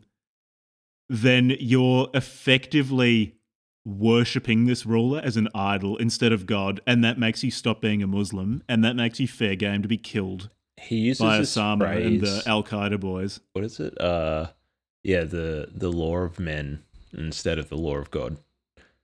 So Yeah. any man-made laws is essentially just, okay, what is he's basically like a constitutional originalist to map fundamentalist Islam into the American context. He's a Scalia of the Quran. He's the Scalia, basically. Imagine Scalia, but Muslim blowing stuff up. That's what he's saying. And instead of the Constitution, it's the Quran. Yeah. So he only wants pure Sharia and none of this secular crap. I do think his talents were much more as an organizer and a propagandist than a thinker, because his thinking is full of holes. But I really think it is a big part of what his talent as a propagandist was just message discipline. He just says the same thing over and over and over again, and he also utilized the early internet really cleverly. Yeah, he would have his been message. posting like decapitation vids on TikTok if he were around today. Finding Yeah, a way like around ISIS those was actually filters. following in Al Qaeda's like footsteps, basically. Like they Al-Qaeda innovated. warped so ISIS could run. Yeah. ISIS really did fucking blow up the internet there for a while. Those live beheadings, that's crazy shit, man. Yeah, they were pretty plugged into the attention economy. Really, they were big fans of Gary Vee. They fucking Viral love Gary content. Vee. ISIS, Gary Vee. Like next ISIS fucking get together, they're going to invite Gary Vee over for it. Gary Vee. He's going to be up there becomes- with his fucking iPhone yelling about, "You still don't get it. All the attention is on this phone." And ISIS is like, yes, that's right. We've got to move to TikTok. Trending on TikTok. Yeah, we got to watch out for Gary Vee. Did you hear about Liver King? What did Liver King do? Well, he's on steroids, right? Obviously. Like, Oh yeah, fucking of takes- course that guy it is. Have a takes look all at of him. about Like, 2 neurons to realize that dude's on fucking steroids. yeah, there is no fucking way. He's like What was this whole thing? It's like, old. the 7 ancestral tenets or whatever the fuck. You do these things like sleeping and getting enough sunlight, and you're just going to become like 120 kilos of lean mass. Yeah, get fucked. He doesn't look very tall either. I think he might be shorter than us. He doesn't look very tall. He's like fucking 100 plus kilos of like lean He's muscle. so jacked. And he's like 40. Achievable naturally. And achievable naturally. But he wasn't sorry. I mean, as about we all taking know, Ronnie steroids. Coleman was natural his entire Natty, career. So Natty King of the Natties, Ronnie Coleman. if you can win the Olympia 8 times naturally, like Ronnie You can do natural anything. bodybuilder Coleman, then you could you might probably even do be able Olympic to King. win the Tour de France a few times naturally. Yeah. See, I don't have any. Is a bike too high tech for Liver King? I mean, look, test suspension is obviously It's natural the only enough, sort of but suspension he wants near his body. yeah. No, so anyways, I was saying, why was I talking about the Liver King? Liver King for jihad. And the Liver King for jihad. He's already got a beard. That was somehow tangentially He should become related. a jihadi. He would fit in well in a cave in northern Afghanistan, in the mountains of northern Afghanistan. He becomes responsible for a spate of like mass casualty spear attacks. He just lines up like a group of a bunch of ancestral spears and starts throwing them at people. like Fed Square or something like At that. vegans or something. Or internet tough No, it'd guys. have He to be gangs up with Andrew Tate, becomes a Muslim. Wages war jihad on the West. I just think there's a crossover potential between fitness YouTubers and extremist Extreme Muslims. Islamists. Man, my mouth. Not very well practiced at saying words from another culture. But the reason why I was talking about him is you really can blow up very quickly on the internet. Like the book club from hell is just blowing up at the moment. Like we're not doing. Like we're not doing. No, but he aimed to have like 1 million viewers in less than a year, and he got to 1 million whatever Instagram followers or something in like 6 months or something like that.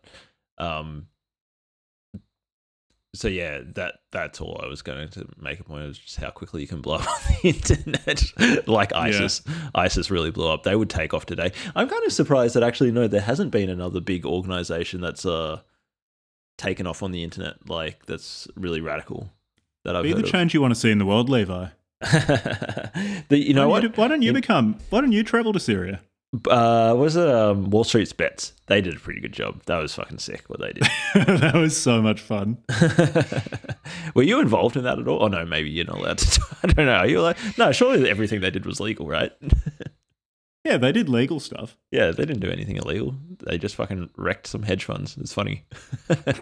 Citadel Capital just got absolutely reamed by a bunch of degenerates on r/Wall Street Bets buying fucking GameStop shares. It's so funny. It's so well, funny. not even the shares, because they were buying stuff on Robinhood, weren't they? So they were buying a bunch of GameStop derivatives.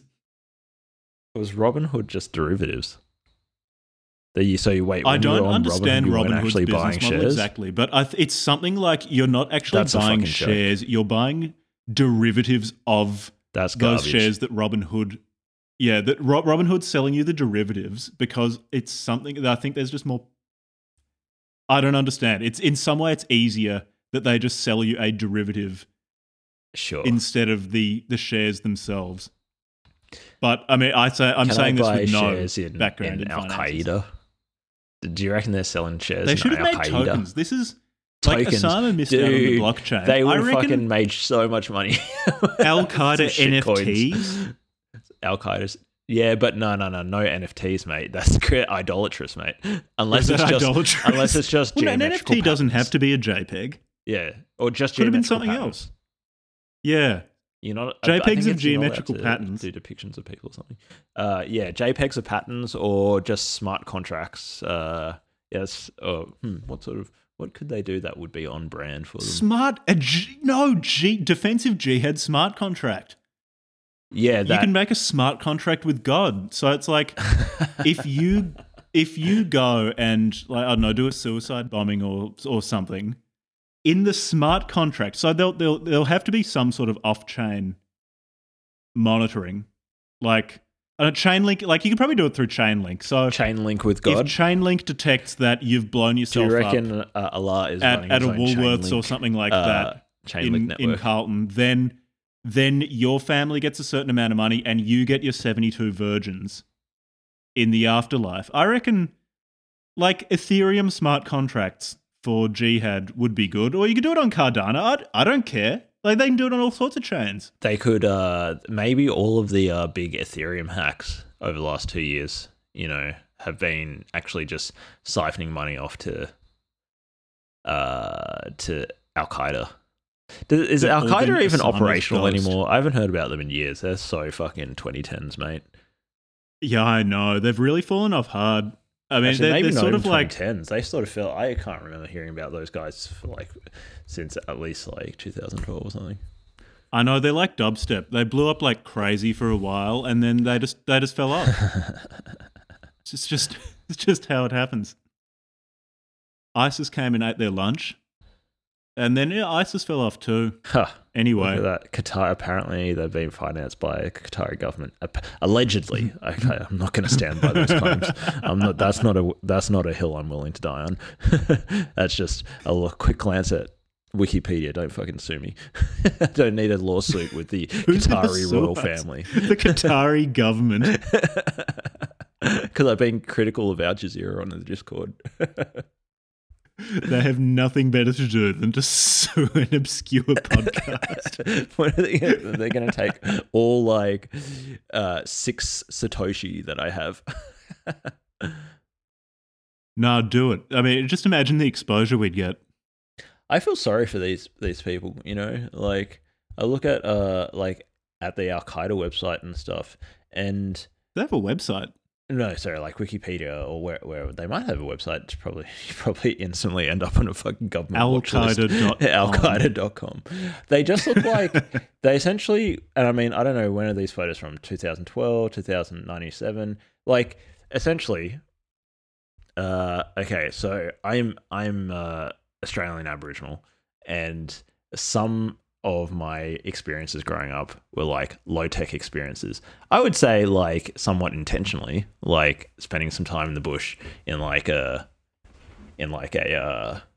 shack, like a bush shack.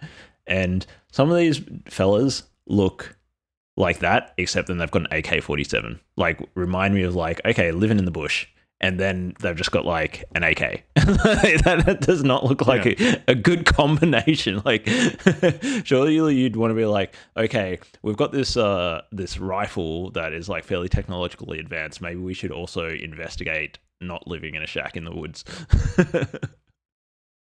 So put Maybe that it's a higher lifestyle on choice. Maybe they just like is this living in a it's a shack. lifestyle decision? Like the AK is the technology that they like. I think they really like them. They've got a lot of really shitty Russian guns from the Cold War. It was like even recently I saw some African troops being mobilized, and sort of they've got like the AK is one of those OG guns that's supposed to be like really hardy and stuff, but notwithstanding that, like. Still, if your military is like walking around with AKs or some of these older Russian weapons or whatever, it's just like you're literally like 30 to 40 years behind the game. Like you see shit on YouTube that the Americans have. Yeah, but they're not fighting with the power of God and anime on their side. So, like, so Osama's going to win. I just don't understand, like, in what world do people honestly, like, in this day and age, still think that the US is, like, militarily... anyways, getting off track. How about I bring us back with a quote? Every Muslim, from the moment they realise the distinction in their hearts, hates Americans, hates Jews, and hates Christians. This is a part of our belief and our religion. And that's from A Muslim Bomb in December 1998. I like this quote because it's just classic Osama bin Laden, where he basically says, listen, mate, if you don't hate Jews and Christians, then you're not a real Muslim. This is an integral part of Islam, that you just do not like Jews. And yeah, so much of his writing is this, where he talks about how good it is to be a Muslim, and then lists all of these stipulations that you have to fulfill to be a Muslim. And invariably they're things like, yeah, you hate Jews and Christians and you're going to go kill them as soon as you're able. Yeah, it's pretty straightforward. I think you can sum up Osama bin Laden's point of view.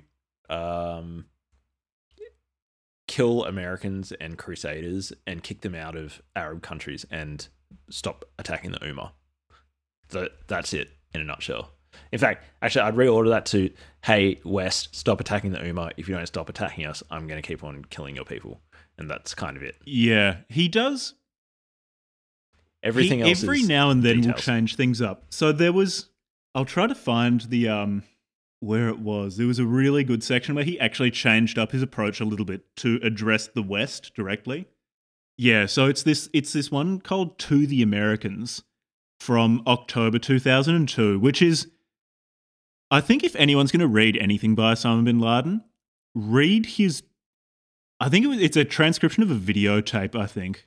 It's called To the Americans from October 6th, 2002. That one's quite interesting, but it's interesting that he changes his plan of attack a little bit for this one. So normally he's addressing other Muslims and basically saying, okay, so if you want to keep being a Muslim, basically you've got to do everything that I tell you to do, which is you need to start killing Jews and Christians and Americans. You need to hate them. And that's how you're a real Muslim.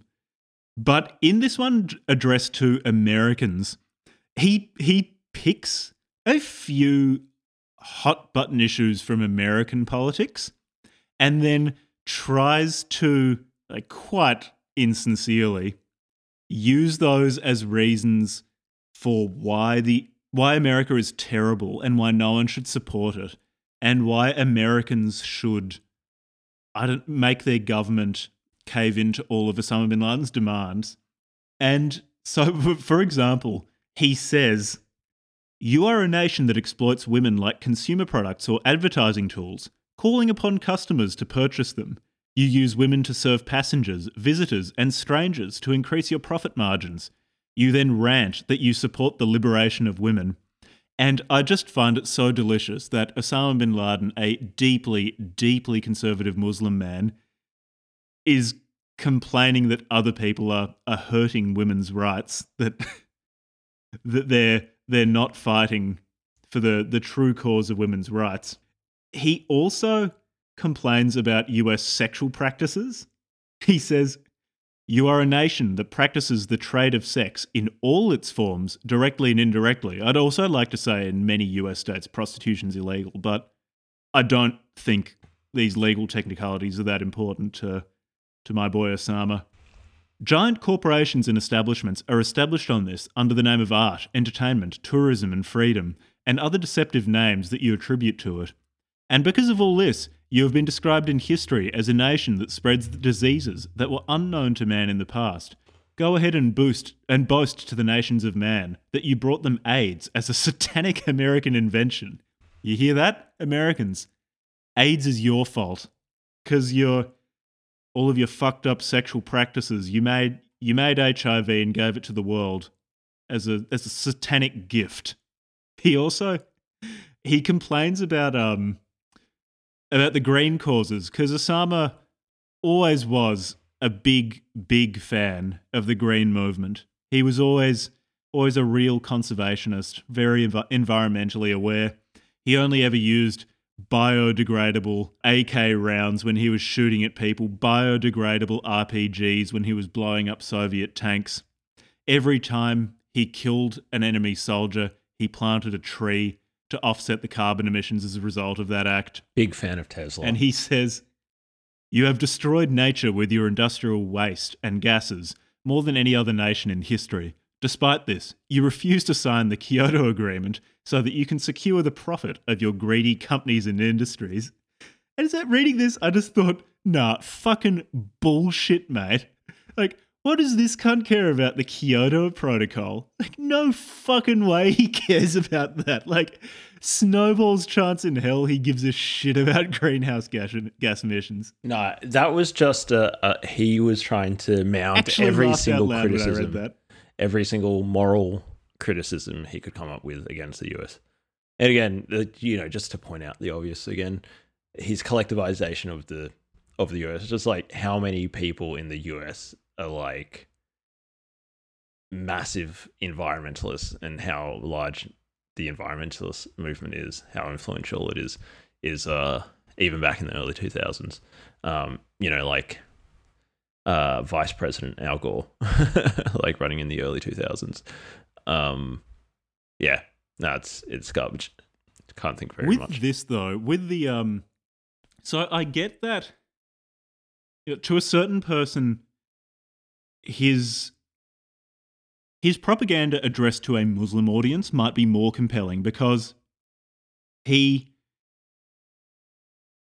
do things like he'll quote different clerics and things like that to back him up. And this is something that I've noticed quite a few Muslim writers writing about Muslim subjects do. I'm assuming it's some sort of cultural form where you'll quote like a bunch of different scholars or clerics who are backing up your point.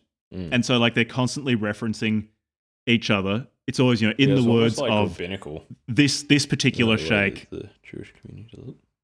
Yeah, I mean, it's sort of like citation with footnotes, except, they'll attribute it to an Islamic scholar when they're discussing matters of Islamic jurisprudence. So, like, Bin Laden will do things like that, and he'll talk about issues that are very, very relevant to someone. I don't know, if you're living in Palestine, he brings up the Israelis all the time. That'd be very, very relevant to you and probably much more compelling a result. But when he's talking to the West, it's very obvious that he doesn't understand the culture nearly as well. Because, okay, in this case, his message to the Americans from 2002, when he is bringing up the Kyoto Protocol, seriously, like really, really seriously, who does he think in America is going to be convinced by this? Like, truly, how many people are going to hear this and go, oh, I didn't like this Osama guy before, but, he cares about the environment. And, okay, let's go, jihad. I'm going to go bomb a Walmart. This might be one of the things, pieces of evidence to support our argument that this is just propaganda and that he's just a polemicist. He's a polemicist and a propagandist, but you still have to question you're propagandizing to whom? And in this case, like, what, you're propagandizing to people who stand barefoot on top of some oil pipeline because they don't like it. I just don't know actually who this is addressed to. I was going to say that one interpretation of this particular passage is that whilst it's directed at the US, I think that there's a good, like, an alternative interpretation would be that this is him wanting to appear as a strong man against the US, knowing that this is still going to be consumed mostly by his original target audience anyways. So how you see sometimes, like, Putin arc up, or like some Chinese CCP like official arc up, trying to put on a show, and it's like, it's, I don't know, say at like a G20 conference or something, or like some whatever. But it's like half the reason they do that is so that they can show internally on state media, like, look, we're sticking it to the US. Yeah, that's true. So that's an alternative. Like, he probably could have stopped if he just wanted to talk to the US. He probably could have stopped after, like, 500,000 Iraqis died in the war, so we're still at only 1% of your kill count for 2001. But the way that he just keeps on listing off, basically in his point of view, like, moral sins, I think is probably more like, it's like, well, the people that you're criticizing don't share those morals, right? So is it really directed at them, or is it directing at the people that already listen to him? Yeah, I think that's probably the case. Interestingly, too, in that, so he doesn't claim responsibility for 9/11 for quite a few years after 9/11. He just says that he really, really likes the 19 people who carried it out, and they're great, and they're going to heaven, but he didn't have any involvement in it. Did he do it? Did he and Al Qaeda do it? Is the jury definitely on that one? And he later did acknowledge that he planned it. Yeah. But it took a while for him to get to that point. Okay, what else does he do in terms of propaganda? He spends a lot of time talking about how cowardly and weak Americans are, which makes sense. Course. You want to make the enemy seem less scary if you're also going to try to incite people to fight against it. A point here, which is kind of about his propaganda, but also kind of about his religious view of the world. As long-time listeners might remember, I've spoken about the distinction between natural laws and normative laws. Natural, not as in like the liberal philosophy of natural laws, but laws of nature, and how, like, there's a distinction between the two, or at least it could be argued that there's a distinction between the two. And in fact, in a lot of pre-Enlightenment thinking, normative laws and laws of nature were conflated such that you could use moral laws to the typical sort of thinking would be we've contravened whatever normative laws, so God is punishing us, like, for example, like expulsion from the promised land for 40 years or whatever, because of something that the tribe of Israel did, that sort of thing. So, of course, because he's such an advanced thinker, Osama bin Laden does exactly the same thing in various ways. I've got one here in particular. There were some attacks, some bombings in Riyadh that killed a bunch of people. And at the time, Saudi Arabia was going through like a bunch of issues, like inflation, youth unemployment, and stuff. And he goes on, and in this particular essay, which is Declarations of Jihad, he is criticizing the royal family and basically how the Saudi royal family, the Saudi government, was allowing the US to like occupy like station troops in Saudi Arabia. So he says, people are struggling even with the basics of life, and everyone talks frankly about economic recession, price inflation, mounting debts, prison overcrowding. Low-income government employees talk to you about their debts in the tens or hundreds of thousands of riyals, whilst complaining that the riyal's value is declining dramatically. Sound familiar in 2022? Sounds extremely familiar. Seems as though sovereigns can't be trusted with the currency, but I don't want to distract us again. Bitcoin. Bitcoin solves this. Domestic debts owed by the government to its citizens have reached 340 billion riyals and are rising daily due to usurious interest, let alone foreign debt. People are wondering, are we really the biggest source of oil in the world? And here's the key, here's the clincher. They feel that God is bringing this torment upon them because they have not spoken out against the regime's injustice and illegitimate behavior. He's putting words in the mouth of like millions of Saudi citizens. Yeah. The most prominent aspects of which are its failure to rule in accordance with God's law, its depriving of legal rights to its servants, its permitting of the American occupiers into Saudi Arabia, and its arresting of righteous scholars, inheritors of the Prophet's legacy, and unjustly throwing them in prison. He's referring specifically to some clerics that he really likes being imprisoned. Yeah. And then he goes on to basically say the regime's like desecrated Islamic law. They've not protecting the land. They've failed in their ability to keep out the American crusaders and so forth. And he's basically saying like all this bad stuff is happening because our leadership are a bunch of apostates and are breaking Sharia. I think I quoted earlier him saying that if Muslims don't believe strongly enough and don't fight for their faith, then God punishes them by letting them be dominated by foreigners. And this is exactly in that line, that the current secular rulers that Muslim majority states have are terrible and non-Islamic, and that's why things are bad. He has this, it's an offhand comment, and I took it to be a very, very, very backhanded comment where he talks about how despite the fact that some former parts of the Muslim world, or parts of the Muslim world that are still parts of the Muslim world but are currently occupied by Christians, and he brings up Al-Andalus again, that part of the world is wealthier than Muslim countries despite the fact that it's so much smaller. And this comes down to governance, and governance there being better than governance in the Middle East. So at least he sometimes has nice things to say about non-Muslim countries, although it is in the context of talking about how the un-Islamic rulers of Muslim majority countries are terrible and horrible and should be violently overthrown.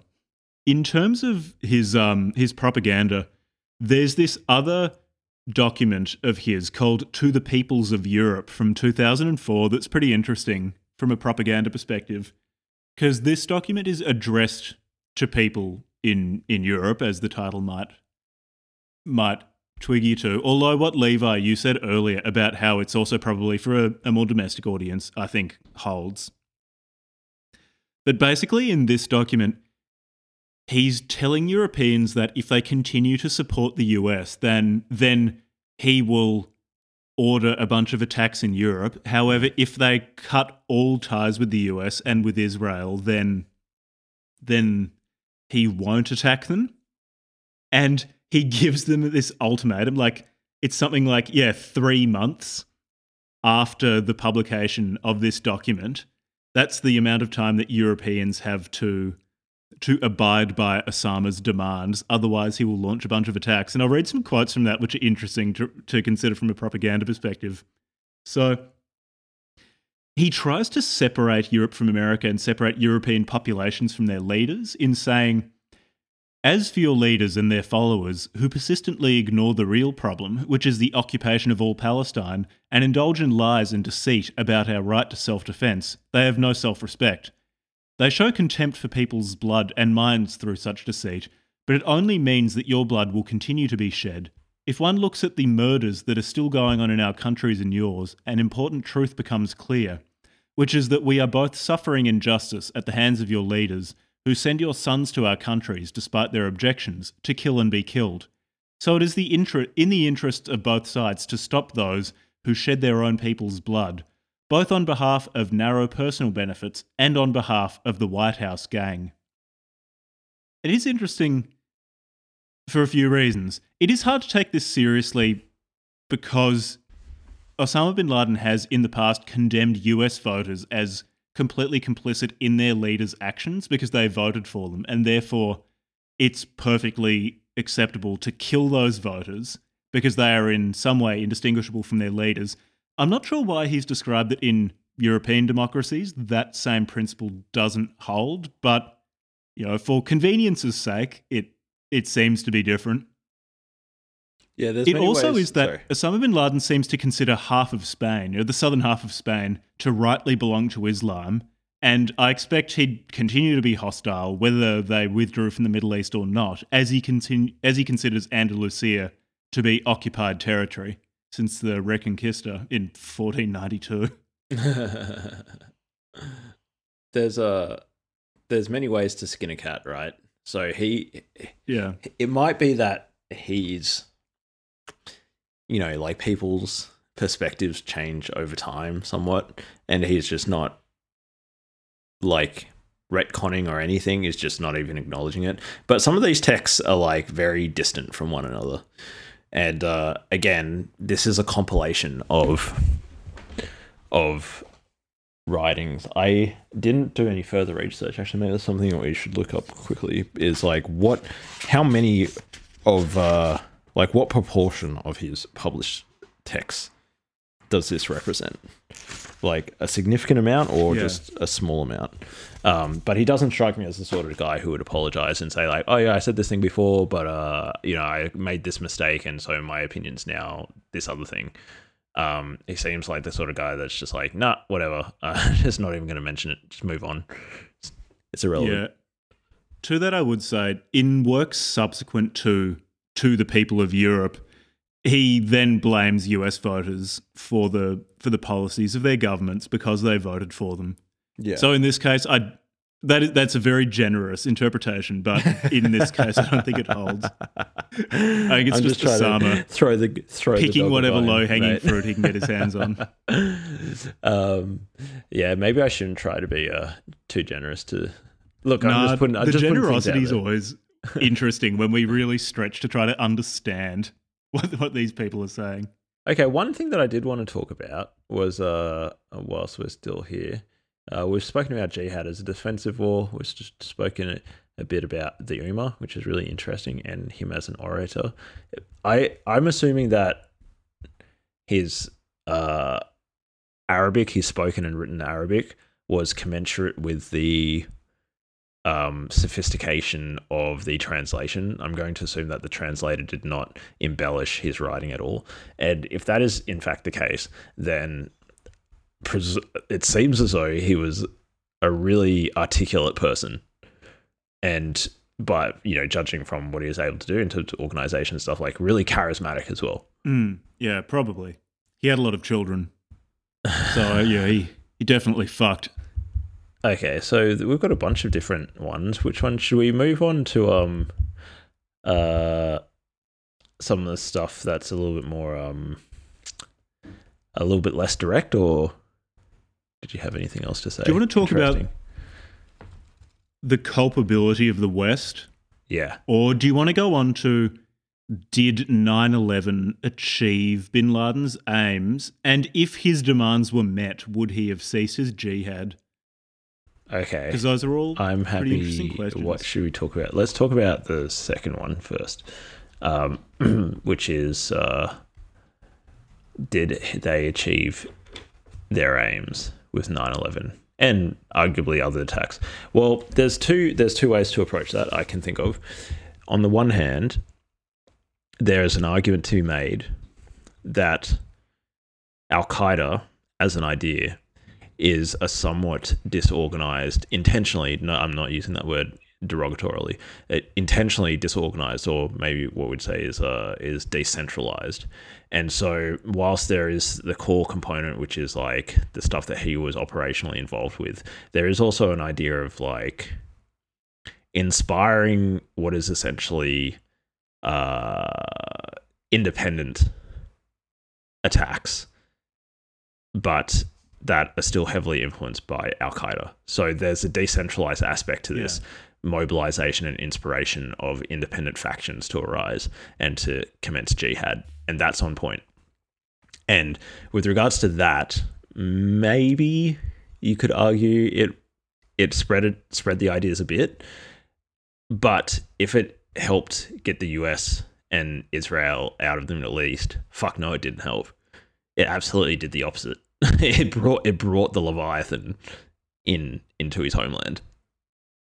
Yeah, because as to your previous point about did it spread this idea of violent jihad against the West, well, it's jihad to what end?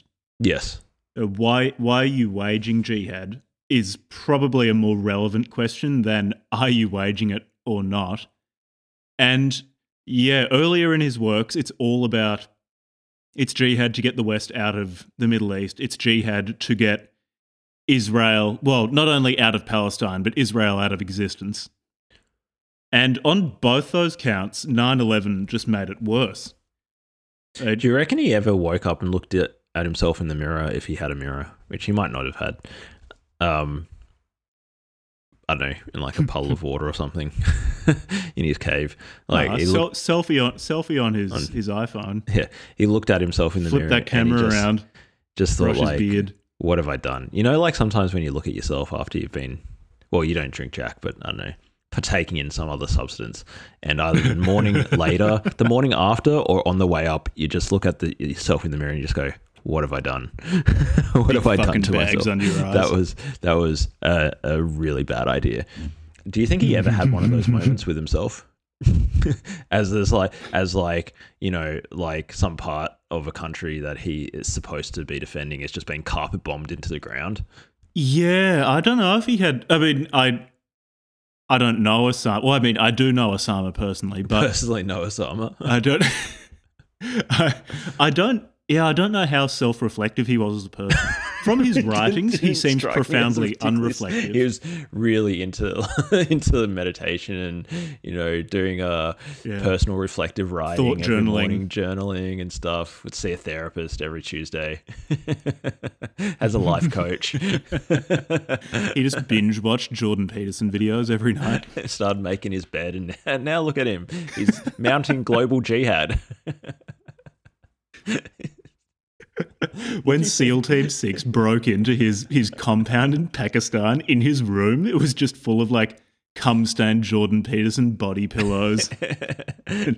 and like David Goggins posters.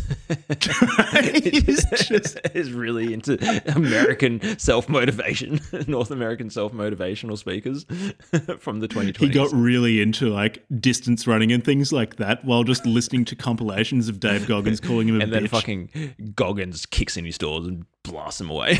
Dave Goggins was leading SEAL Team 6 when he rappelled in with through Jocko his window and Willink shot Osama riding bin behind Laden in him. the head. Jocko, I assume the entire US military is just Jocko Willink.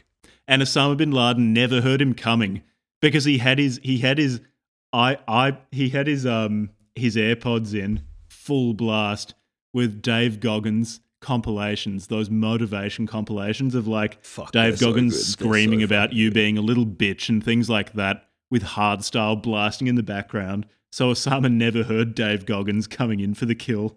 I fucking love Dave. Snapped Goggins. his He's neck such like a legend. Grassini. That's exactly what happened. It is precisely what happened. It was Jocko Willink and Dave Goggins. It just busted in, blow him away. They were not stealthy at all because they were just screaming at each other about the importance of leadership and motivation and waking up at 5 a.m. every day. And so they ran every the- militant in a 100-kilometer radius heard them coming, but Osama didn't because he was busy doing his kettlebell workout while listening to Jordan Peterson talk about patting cats. They ran the entire way there. Jocko and Dave Goggins They ran from ran the there US. from America, under the sea. Under the sea with their shirts off, just all the way over to Pakistan. Hunted him down. Didn't even use technology, just intuited where he was. They were like honing pigeons. They live streamed the entire thing while trying to sell you workout supplements. Actually, do both of them hawk workout No. supplements? That might have been slanderous. Well, not I'm the sorry. shit that I've seen. They've got their own books, man. Of everything I've said on this episode, They are that's basically what what you want to be. for.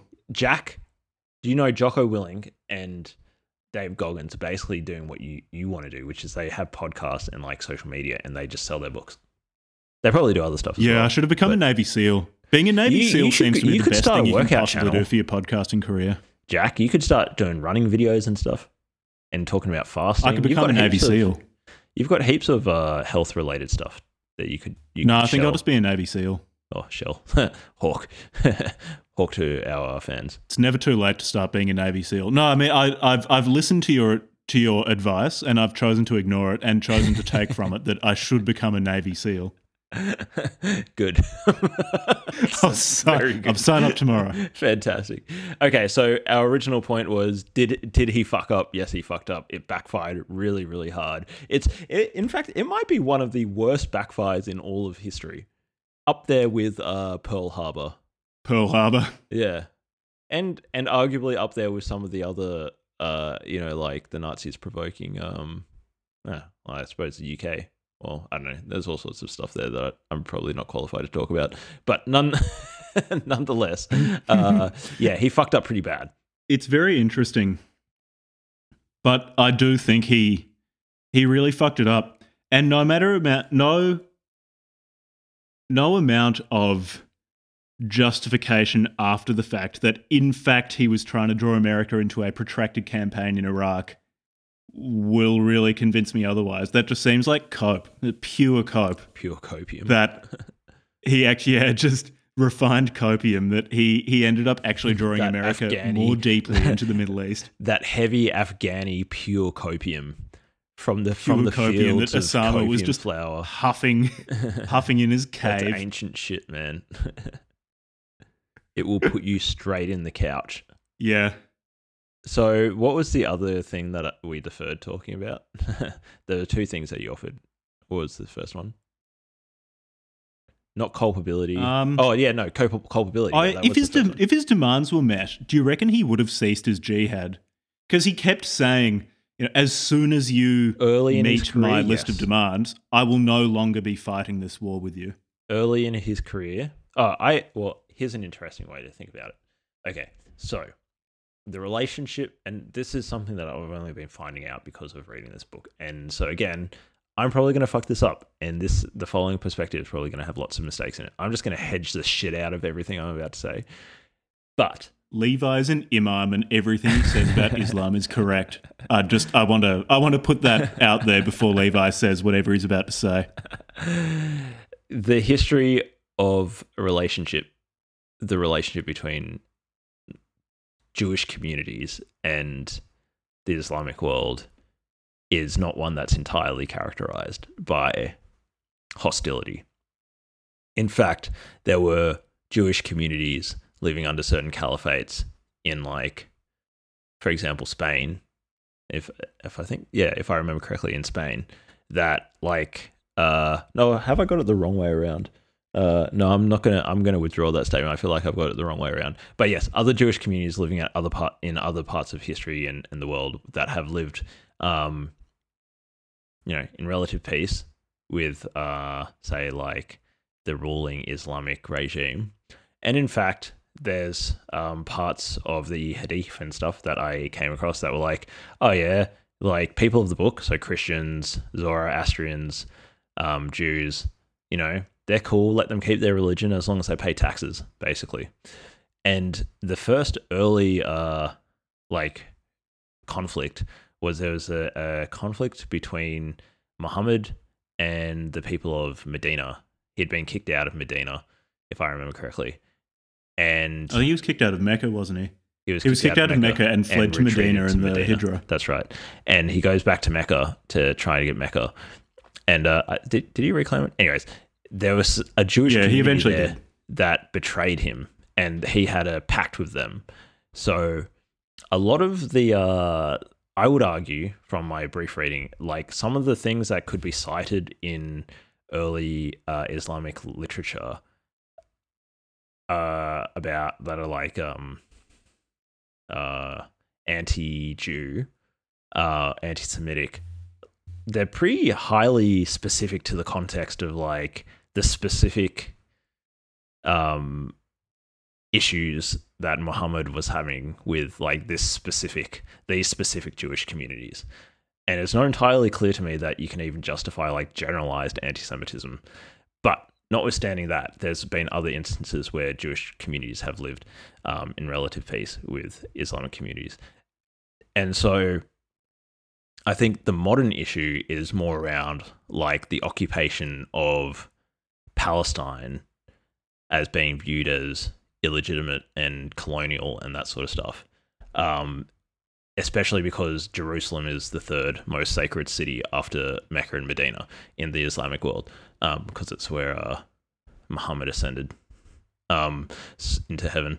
So, yeah, this is all to say, like, it's fairly complex, but I think early in his life, you could argue that if Israel, if like basically they dissolved the state of Israel, and if the US pulled out of like Islamic countries, like, yeah, maybe he would have stopped.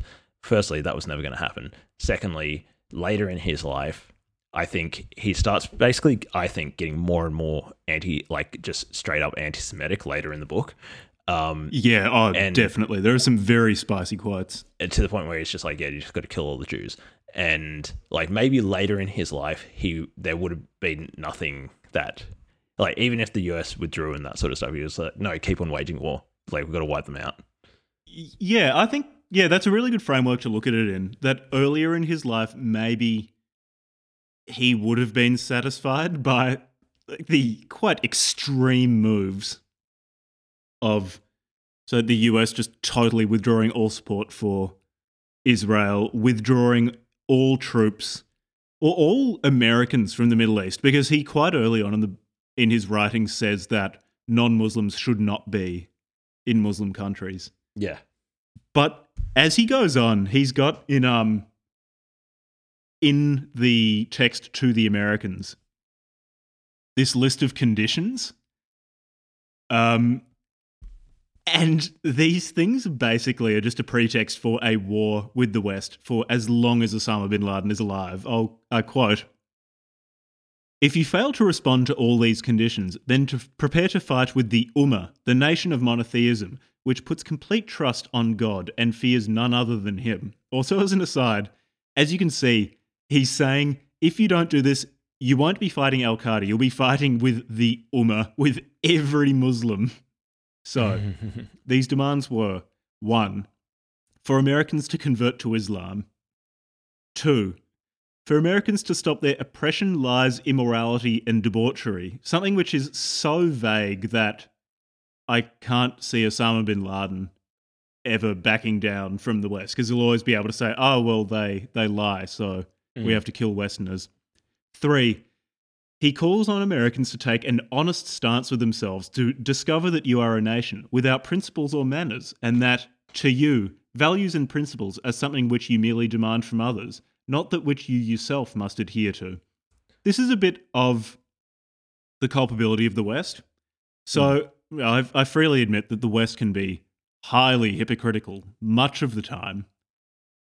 Pretty However, in dangerous. his demands, like, Don't just really wanna stop get being into a war with the hypocritical West. or I will kill you, is in the context of would he stop his jihad if the West gave in to his demands? Again, this is such a vague demand that I can't see him ever backing down from it. Mm. His fourth demand was stop the support of Israel, end support of the Indians in Kashmir and the Russians in Chechnya, and cease support for the Manila government against Muslims in the southern Philippines. 5, I quote, "We advise you to pack your luggage and get out of our lands. We only desire this for your goodness, guidance, and righteousness, so do not force us to send you back as cargo in coffins." I've brought this up a few times, but when he talks about Muslim lands, he includes half of Spain in that. So I, again, just don't see him backing down from jihad, because he would say, oh, well, the Spanish are occupying Al-Andalus, therefore we can keep bombing the Spanish, and as long as European countries support Spain in not ceding control of Andalusia to some ambiguously defined ummah, then we will continue our jihad. 6, end support for corrupt leaders in Muslim countries. I don't know what that means. Like, no diplomatic relations with any secular leaders in Muslim countries at all. And 7, this is a very, very nice vague one. We also call you to deal with us and interact with us on the basis of mutual interests and benefits, rather than the policies of subjugation, theft, and occupation, and not to continue your policy of supporting the Jews, because this will result in more disasters for you. So particularly that first point of interacting with the Ummah on the basis of mutual interests and benefits. Again, that is so incredibly vague that I can't see bin Laden ever not waging violent jihad, even on just the basis of that point. Yeah, I don't think he would have stopped. No, I don't think he ever would have stopped. Yeah, but that's to be expected. So we could move on to another topic. One of them might be playing the game of trying to look at the world from Osama's perspective. And so I spent a lot of the time thinking about, like, in which ways, like, whether I'm being too generous or whatever, thinking through, like, okay, the criticisms of the US and the West in general from Osama's perspective. And one of the things I can understand is that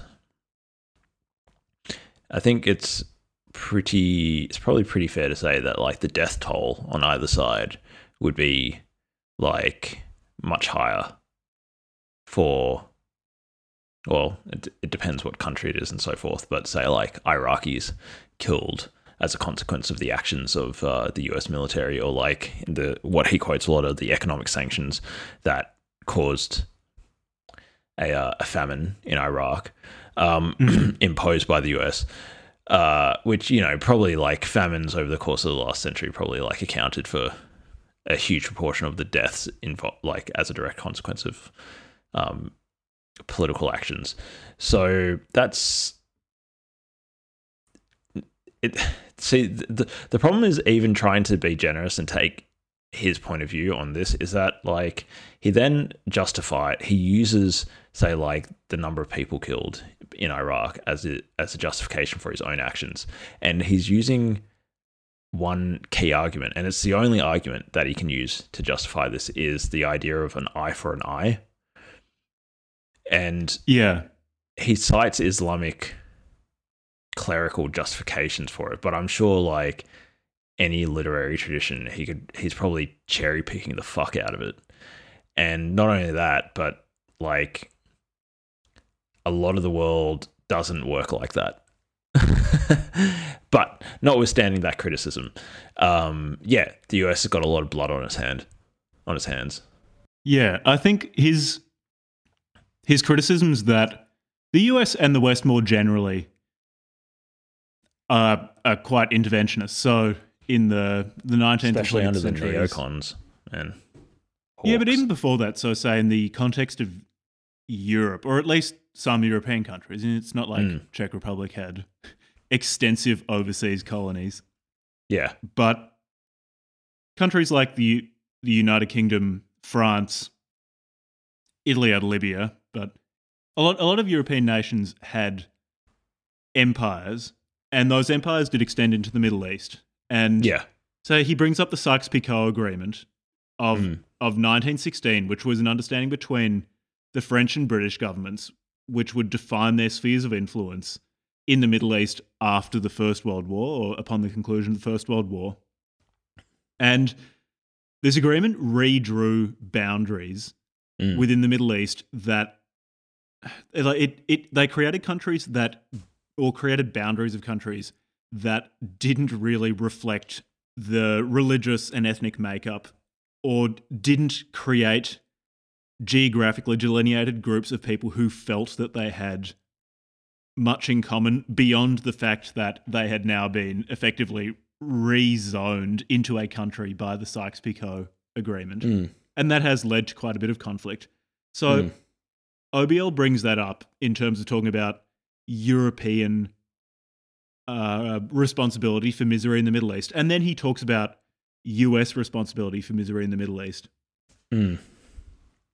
later on. And I think those criticisms are justified. So did European powers and then the US need to intervene in the Middle East? No, probably not. It depends on what you're looking at. So in the European context, given that a lot of the European colonial powers were just plundering money from their colonies to bring back home, really as funds to compete with other European nations, I guess you could say, oh, well, there was a calculus within Europe that if a country didn't do it, they'd be poorer and dominated by their neighbours. From the perspective of Osama, that's not kind compelling. Of irrelevant if you're the country being plundered to if support the colonial empire. Yeah. Yeah, exactly. Yeah, that's their problem. Yeah, and in the case of the United States... Sorry. Oh, yeah, sorry, go on. Oh, well, just as, obviously I was not myself exposed to the things that happened in Australia, but as, the descendant of a community that has been colonized, it that history and stuff, fucks up communities pretty bad. So, and it's not just here in Australia, it's all over the world. And there's a lot of people with, grievances with history. However, how do I put this? I guess is what is happening, say, in the last 40 years, colonialism? I could see the argument that the stuff that happened after World War One as colonialism is the stuff that the US has been doing. Is that a form of colonialism? I'm not sure about that. Maybe it's a whole different beast. Yeah. And then also, in saying this, I will probably, I'll alienate our 24 listeners in Saudi Arabia, but... So Osama bin Laden talks about the damage of colonialism on the Middle East, but he also conveniently forgets the fact that, okay, for example, Egypt wasn't always Islamic. So for more of its history, Egypt has been from at least the perspective of Osama bin Laden, a pagan country. Yeah. Than an Islamic country. A polytheist scum. Yeah, well, they existed for a few millennia before Islam, but Osama bin Laden doesn't seem to regard the conquest of Egypt by Muslims as colonial, even though it was. They erased the previous culture and imposed their own. So it is a bit of people living in glass houses throwing stones. Yes, like I'm not going to defend European colonialism. I'm not going to defend the war in Iraq, which I think was stupid. But at the same time, Osama bin Laden is getting very worked up over things that the culture that he wants to be global is also responsible for perpetrating, which makes it a bit harder to take everything he says seriously. I think this ties into the broader analysis of him as a propagandist, which is his selective use of essentially like victimhood. Yeah. It's extremely selection, and essentially, I mean, the guy can't think properly. His brain is completely fried by these terrible ideas, and and you know, like the in his eyes, the Ummah, and what he perceives as the Ummah, or what he designates the Ummah, and his particular interpretation of his religion's holy texts and history are irrefutable and above moral scrutiny.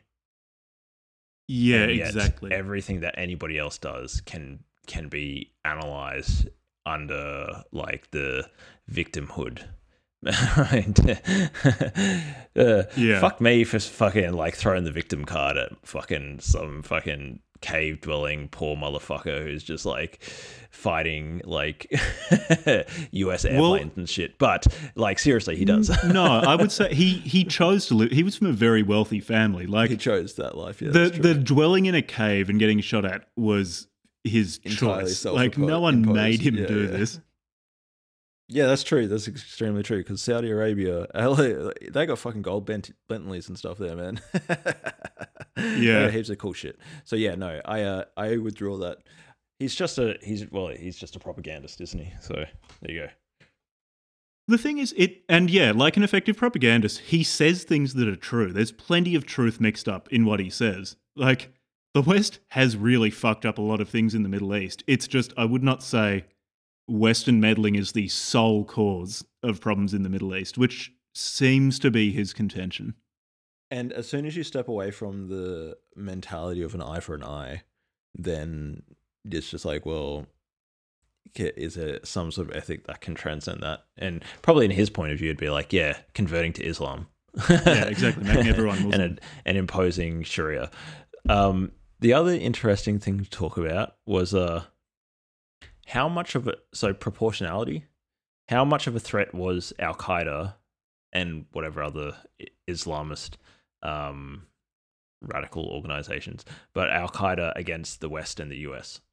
And was the US's response proportional?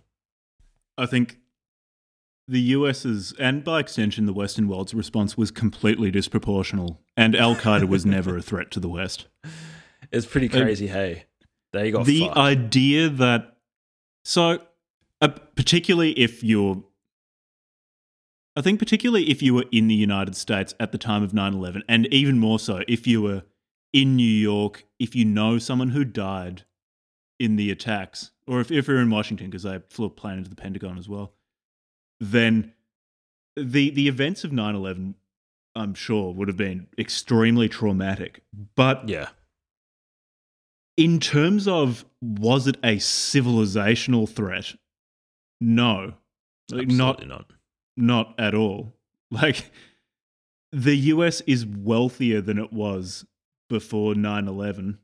It, like, with the Iraq War and things like that, I think George W. Bush really fucked up American soft power around the world. But, like, it just was not a civilizational threat. And I just can't imagine a world in which Osama bin Laden defeated the United States of America. It's pure fantasy. So, technically somewhere in the multiverse that happened. Yeah. Just the proportion of multiverses in which that happened is vanishingly small. Yeah, he says, so in Among a Band of Knights, published February 14, 2003, he says, "We can conclude that America is a superpower with enormous military strength and vast economic power, but that all is built on the foundations of straw. So it is possible to target these foundations and focus on their weakest points, which, even if you strike only 1/10 of them, then the whole edifice will totter and sway and relinquish its unjust leadership of the world."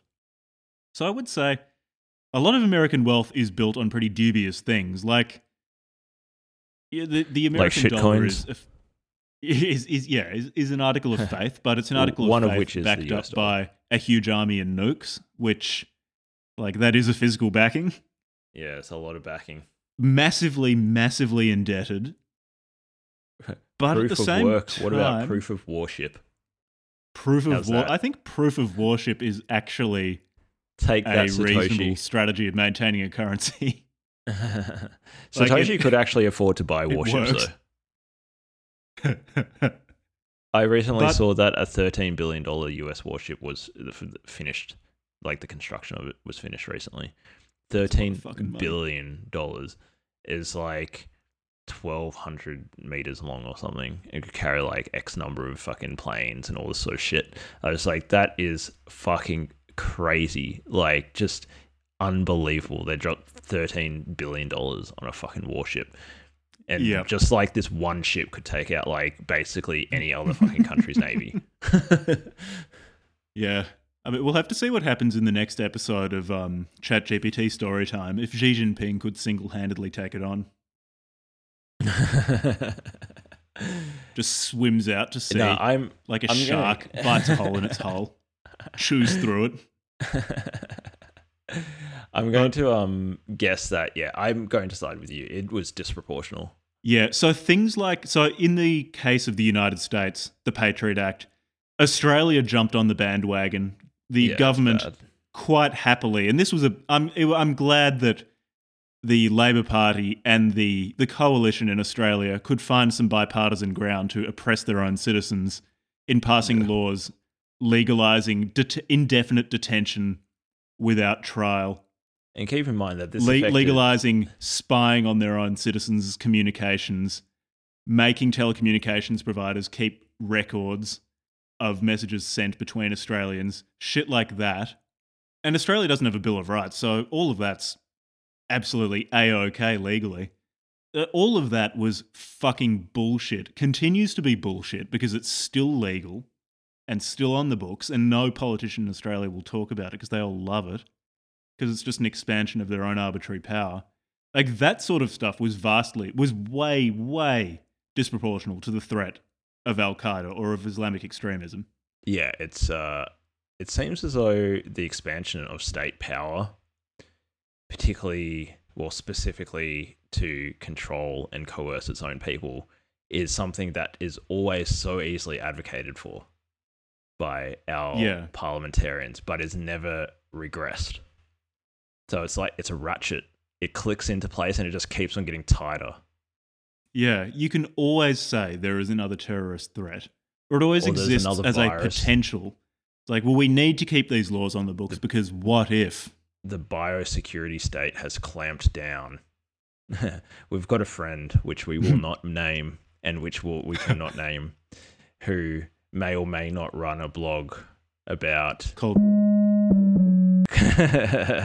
about the effects of the fiat control system on our health, and he may or may not be a Bitcoin maximalist. Can't say, but suffice to say, like that was one of the most, probably what did more damage to the West than the actual terrorism was the state's response to terrorism and the destruction of our civil liberties in the West. And in Australia, keep in mind, in Australia, we actually do have constitutional freedom of religion. We don't have constitutional freedom of speech and other things, but we have constitutional freedom of religion. And that means that, like, in the entire premise of, like, using the surveillance capitalism to target a particular, like religious minority or something like that is expressly, like, against the Constitution. So the only way you could spin that sort of thing is, like, you can't say it's against Muslims. You can only say it's against like, okay, Islamic radicalists or something like that. But in effect, it can be used against everybody.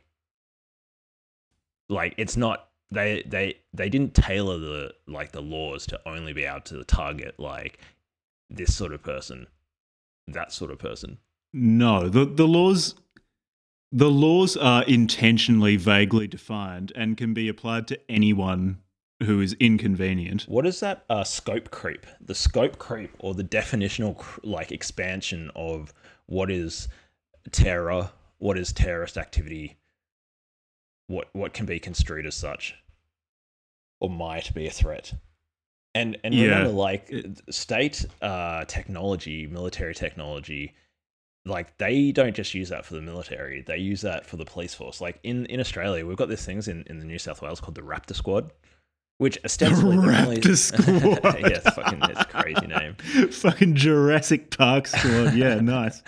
Ostensibly, they're only supposed to be used against like big fucking busts, you know, like I don't know, like cartels or bikies or whatever. They pull that shit out at fucking house parties. And these are like big fucking dudes built like brick shit houses, like armed to the fucking teeth, you know, SWAT gear and all that sort of garbage. And they'll throw that at house parties. You know, it's disgusting. It's fucking disgusting. The militarization of the police since the early 2000s has been one of the worst things that has happened in the West. Yeah. And I would say Osama, I don't think he is responsible for that happening. So before 9/11, he said that he supported attacks on the West to get the West out of the Middle East. After 9/11, when he finally claimed responsibility for 9/11, which did take a few years for him to come out and say it, by that stage, it was clear that his initial goal fell through, that 9/11 made the West more involved in the Middle East. So he turned around and started saying, I did it to bleed the West dry in a long war, or a series of long wars in the Middle East, as well as make Western governments reveal to the world that their talk and supposed veneration of liberty and freedom and things like that is just a total sham. I would say that to an extent, governments or any large organizations will always act to increase their own power. It's just an internal logic of organizations, that organizations will have some sort of objective that they were formed to fulfill. Yeah, and issues around like, and they're just, it's fairly logical that they will seek to accumulate power to further achieve that goal, because just the more power they have, the more capable they are of achieving a goal. In which case, like governments, I don't think governments are strictly antithetical to freedom. I'm far from someone who will argue for no state. But no, me neither. Certainly there is, you know, an amount too much state of interference past which, they do just start destroying also individual all of the liberties. atrocities, like the big scale atrocities, have all been committed by nation states or empires. In which case, I think Osama bin Laden saying that, and again, this is just him not understanding free societies, him saying that the governments of free societies demonstrate that the governments of free societies don't necessarily support freedom and personal liberty to the same extent that maybe an individual citizen would support it. Therefore, those values are a sham. Like, he doesn't distinguish between an individual citizen and a government. Yeah. As well as that, just the claim that he was playing 4D chess and he all along wanted to make Western governments overreact and clamp down on civil liberties at home, I think is a bit of a stretch and a post hoc rationalization of a fuck up. And then I would also say that I don't think Osama bin Laden inspired governments to expand their power beyond what I think it should be in terms of I don't think detention without trial, and mass surveillance and things like that. I think he gave them an excuse. I think if it weren't for him, something else would have come up. Yeah, for sure. I think people have a few times asked what our actual political views are, and we've never said them outright, but I do think the past few minutes have given people...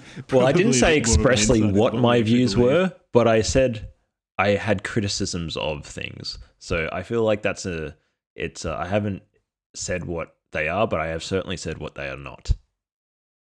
I'm an anarcho-monarchist.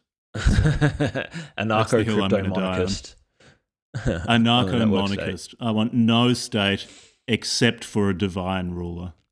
And crypto and Bitcoin. And, like Yavin. like Satoshi Nakamoto is the divine ruler.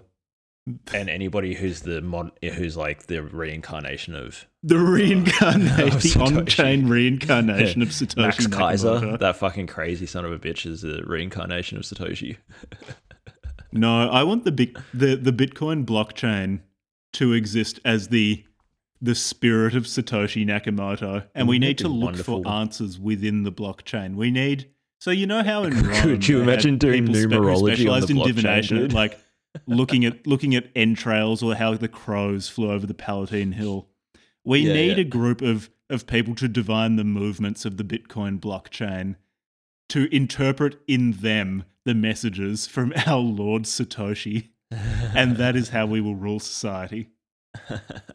I want as much blockchain mysticism as possible. Blockchain mysticism. Do you reckon there might actually be something on the internet that's got like blockchain mysticism? What do you reckon? I think reckon blockchain we should have a mysticism look. is fertile ground. And if it doesn't exist yet, then we should start it. A spirituality based on tea leaf reading of the blockchain. It's literally designed to just be complete scramble. And you're just reading meaning into like the different like hash outputs and shit. I don't care about signal. I just want noise. I just want the noise in the blockchain. Like those Rorschach ink blot tests. So I had another point down here that we can discuss, which is the state of the world now, which is pretty interesting. Yeah. So some of them could be like, for example, was the war on terror a distraction from other more important things, such as the rise of China, the CCP in particular? Yeah, I think probably. So there are a few things. So American and all Western countries need a source of hydrocarbon power, or of power, but at the moment, the backbone of all of our energy grids is hydrocarbon. Yeah. And like there needs to be a minimum level of stability in the Middle East for America to get because good access. The Middle East has really high quality oil. Like even though other countries have like different sources, like fracking was a big thing for the US over the last 15 years. Still, just like the quality of the oil out of Saudi Arabia is insane. Yeah, and people like Peter Zeihan say that America is pulling back from the Middle East in part because of the fracking industry means that the United States has much more of a domestic production capacity for hydrocarbons. Their breakthroughs have actually been throttled by the environmentalist movement in the US by shutting down research and deployment of fracking. They could have actually scaled it up even faster. Which, obviously people who are environmentalists might say that was the right thing, but one of the effects is that, like, domestic supply of oil means that they need to get it from elsewhere. Yeah, environmentalists will also tend to start screaming for the government to do something as soon as electricity bills get too high. Yeah, well, the Labor government is bringing in price controls, or at least debating price controls for the energy market here, which is, that's not going to blow up in their faces. Fucking morons learn, hey. All they've got to read is it's like we've tried this before. This is not a new idea, and it just keeps not working. It's been tried for quite a while, and it never works. And we know why it doesn't work. Yeah, these fucking all morons. It does is, I'm going to use a technical term here, it fucks the shit out of price signals, and things collapse eventually. But I feel like we're giving away too much of our potential political opinion. Well, I've already stated I didn't say very, very explicitly that I am an anarcho-monarchist. So I don't know how much more clear I can be. Again, I'm going to emphasize that I didn't say what my political opinion was. I just said anarcho-monarchy as well. It was not price controls for the energy market. Dumb idea. But also, who cares? Let's just accelerate it into the ground, hey?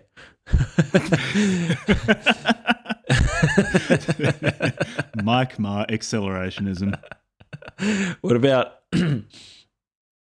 well, with the distraction from China and other stuff, like, what do you is there? Is this going to be too vague a question, or is it? Can I actually ask anyway?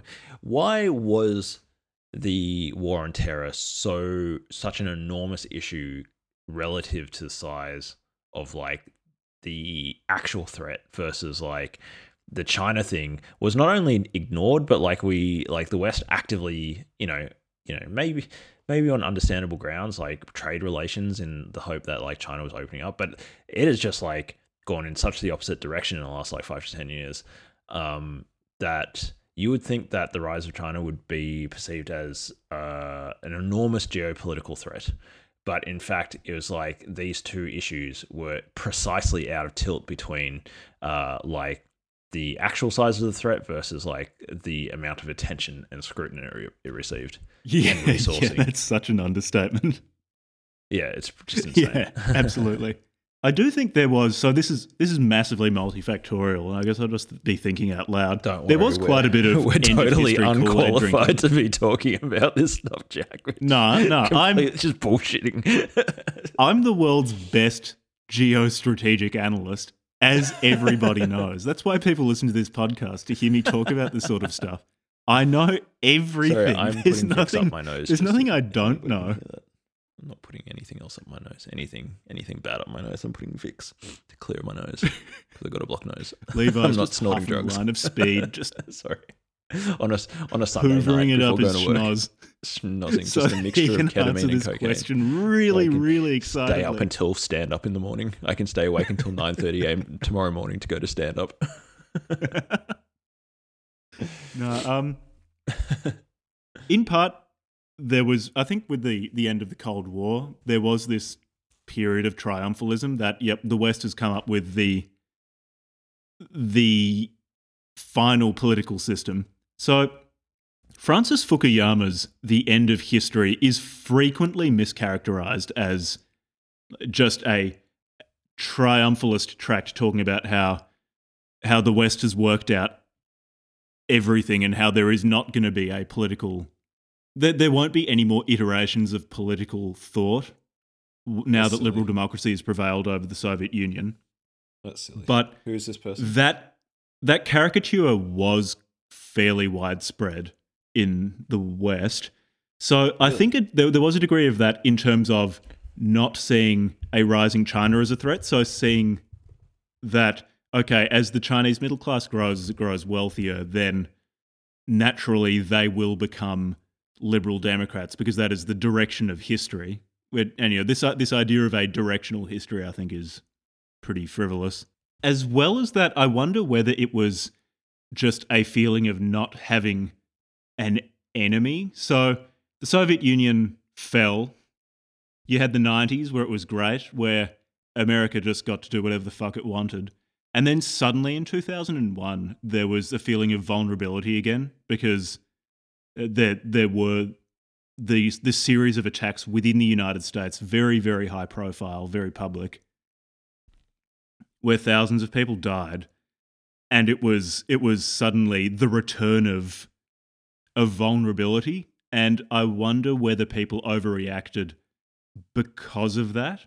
Yeah, I think that would be a big part of it. I also think the fact that there were successful attacks on US soil was a big part of it as well. Yeah. And there's no, in terms of the optics, there's no like warning with an attack like 9/11. If you're going to go to war, say with Japan, like, it's the military, there's going to be a naval front, and the citizens themselves are not like at the front line. Whereas like in terms of optics and propaganda, the 2001 attacks were just so successful because it like just brought it straight into civilian life on US soil. Yeah. So I think from a kind of psychological propaganda point of view is like a masterpiece. Yeah. And then almost, or at least to my mind, one of the worst outcomes of that has eventuated in that now, so the threat of Al-Qaeda has receded, the threat of ISIS, lone wolf attacks, It kind seems of to like- have receded. It's like every 5 years they need a new Muslim organization that is some sort of threat to Western civilization. Yeah, but also Western populations have just grown accustomed to a war on terror world where when we go to the airport now, we just assume that we're going to be fucking irradiated in useless security screening mechanisms. We assume that we'll be treated like cattle who all have the potential to be carrying a bomb and a Kalashnikov and are just waiting to be carrying out a mass casualty attack. We expect that all our communications are going to be monitored, and you're going to be under suspicion if you dare use something like Signal or, before Tor was compromised, if you're using a VPN and Tor. You just assume that police have powers to arbitrarily detain you without charge or without telling you why. And in Australia, if you talk about your arbitrary detention, then you can go to prison. We've just grown used to this and accept that this is the way the world works, which is one of the worst outcomes, I think, of the war on terror that could have happened. Spurned authoritarianism in the West, which is really the most damaging thing that these the war on terror, these attacks helped precipitate was, and it's bipartisan. This is a criticism. What Jack and I are saying, I guess, at the moment is can be framed against essentially all major parties. Yeah, absolutely. And they are all not merely complicit, like they've actively been like making the policies and legislation to basically expand police power, state power, domestic homeland security power, and the rise of that authoritarian machine has been. Oh, it's been terrible for the West. I am so acutely aware of how authoritarian Australia. Well, I feel, in my assessment, how authoritarian Australia is, and I don't like it. That's part of the reason why I need to go and spend some time away from Australia. In the case of Australia, it's this strange, suspended, minimally invasive authoritarianism because moment to moment, it's not.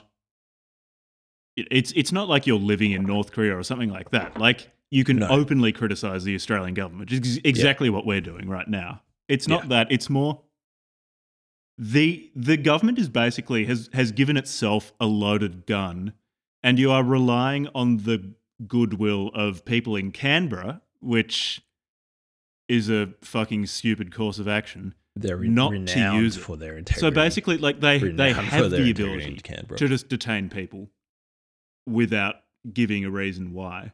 They have the ability to monitor your communications.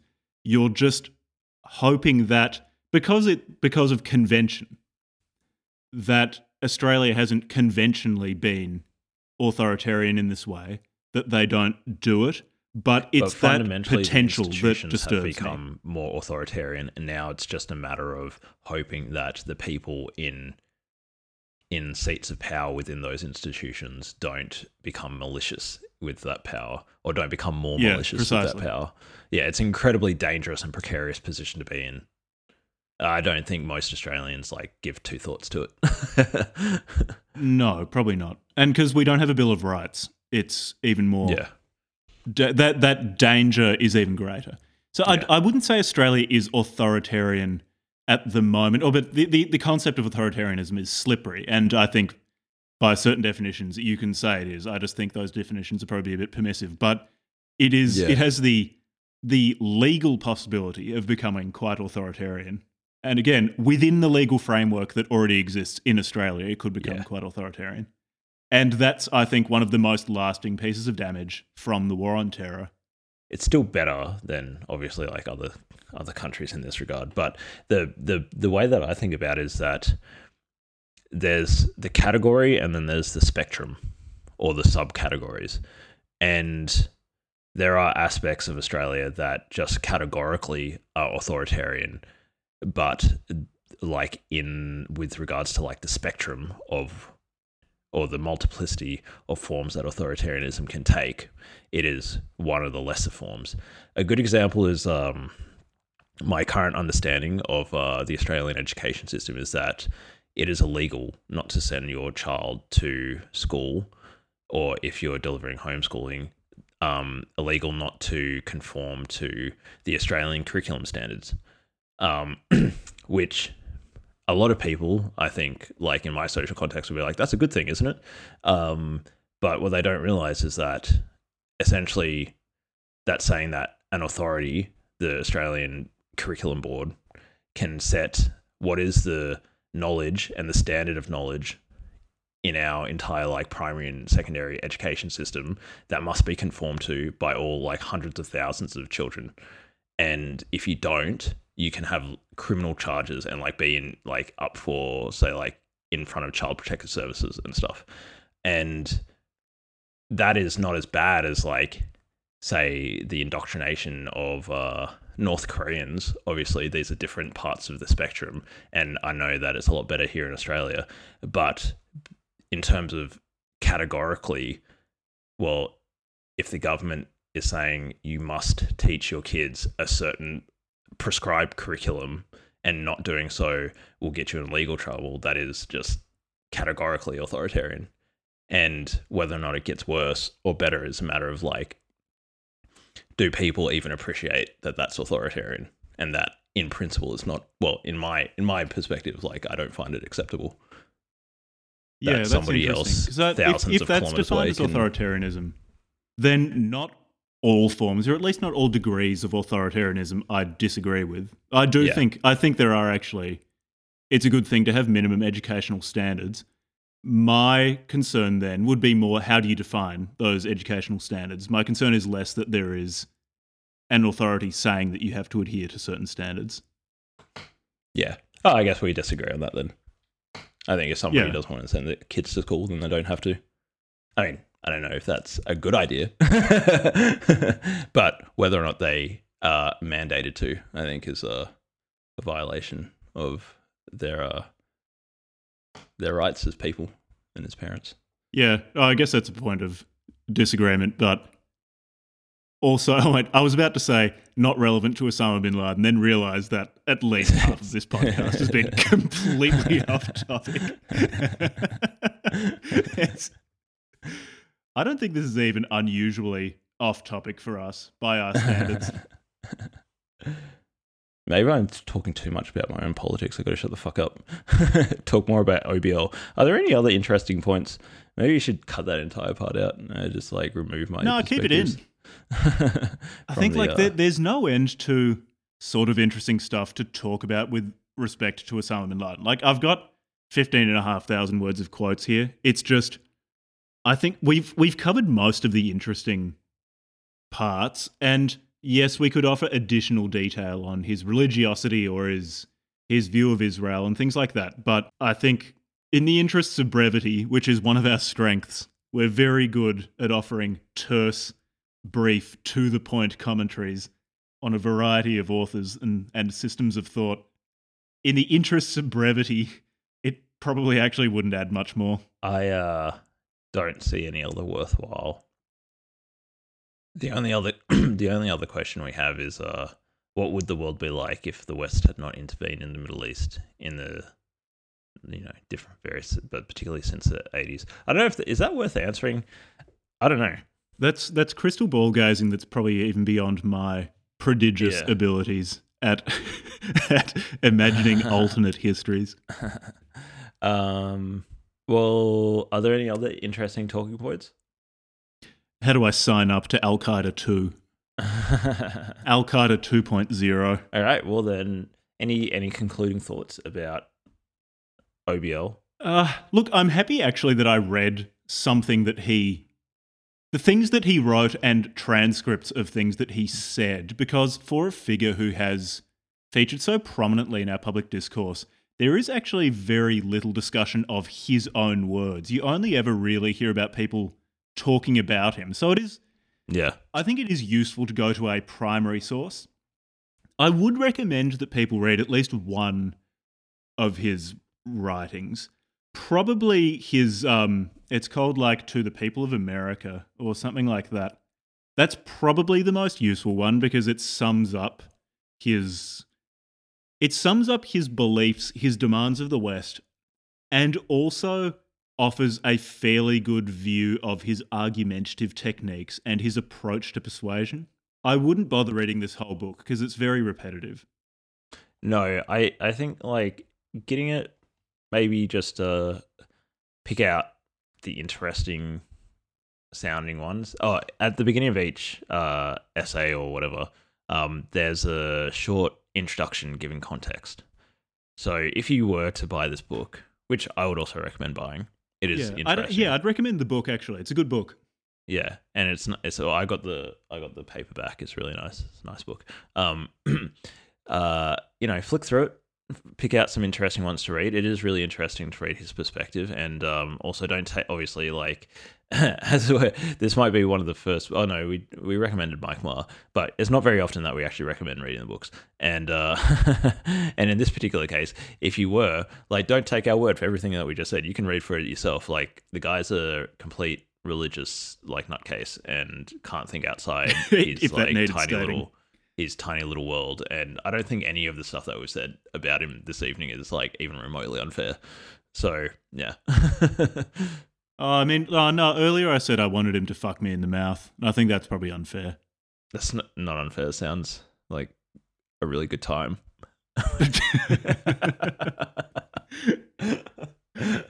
I want him to sodomize the shit out of me. Come on, Osama. I want him to shove his fist up my ass, just cram it in there without lube. Osama. What an impressive mark this person has left on history for, really having, in a weird way, having achieved nothing.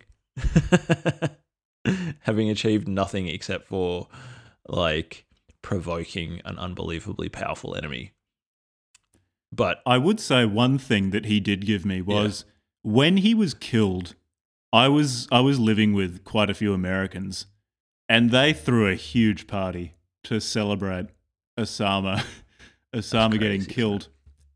And I remember it was a really fun party. And even then, 18-year-old Jack was sort of disturbed at just throwing a party. Mirth at some guy whom none of us had ever met getting shot dead in his home in Pakistan. Yeah, so he gave me a very strange experience while I was living overseas. Wouldn't have gone to an Osama give him assassination that party as praise. myself. Thanks, Osama, for a very strange night celebrating your death with a group of Americans. I think there's got to be a line somewhere. Like, maybe I can understand partying because you killed, say, Hitler or Stalin or something like that. But you know what? Like the other year when Thatcher died, there were like people even in Melbourne who were like partying. There were people who like threw Thatcher celebration death parties, and I found it pretty fucking weird when Melbourne, like really champagne socialists at the University of Melbourne, were celebrating Thatcher's death. It's like, mate, you're 19. Like, did this have any impact on you? You don't even live in the right country. I found it, yeah. Anyway, I found it quite distasteful, and probably wouldn't celebrate Osama's death either. But then again, I'm non-American, so. But I would have actually thought that, I don't think any. I would imagine that celebrating people's death is not allowed in Islam. But I would actually have thought that Muslims would have had more reason to celebrate his death than Americans. Well, as we know, as the indisputable scholar Osama bin Laden has said, or at least intimated, if you disagree with him, you're not a Muslim. The oldest trick in the book, hey? Identify yourself with the faith. Good on him. Fucking good on him. Honest bloke. Next episode. I think the next episode will be one with Ed, or the next one to be released.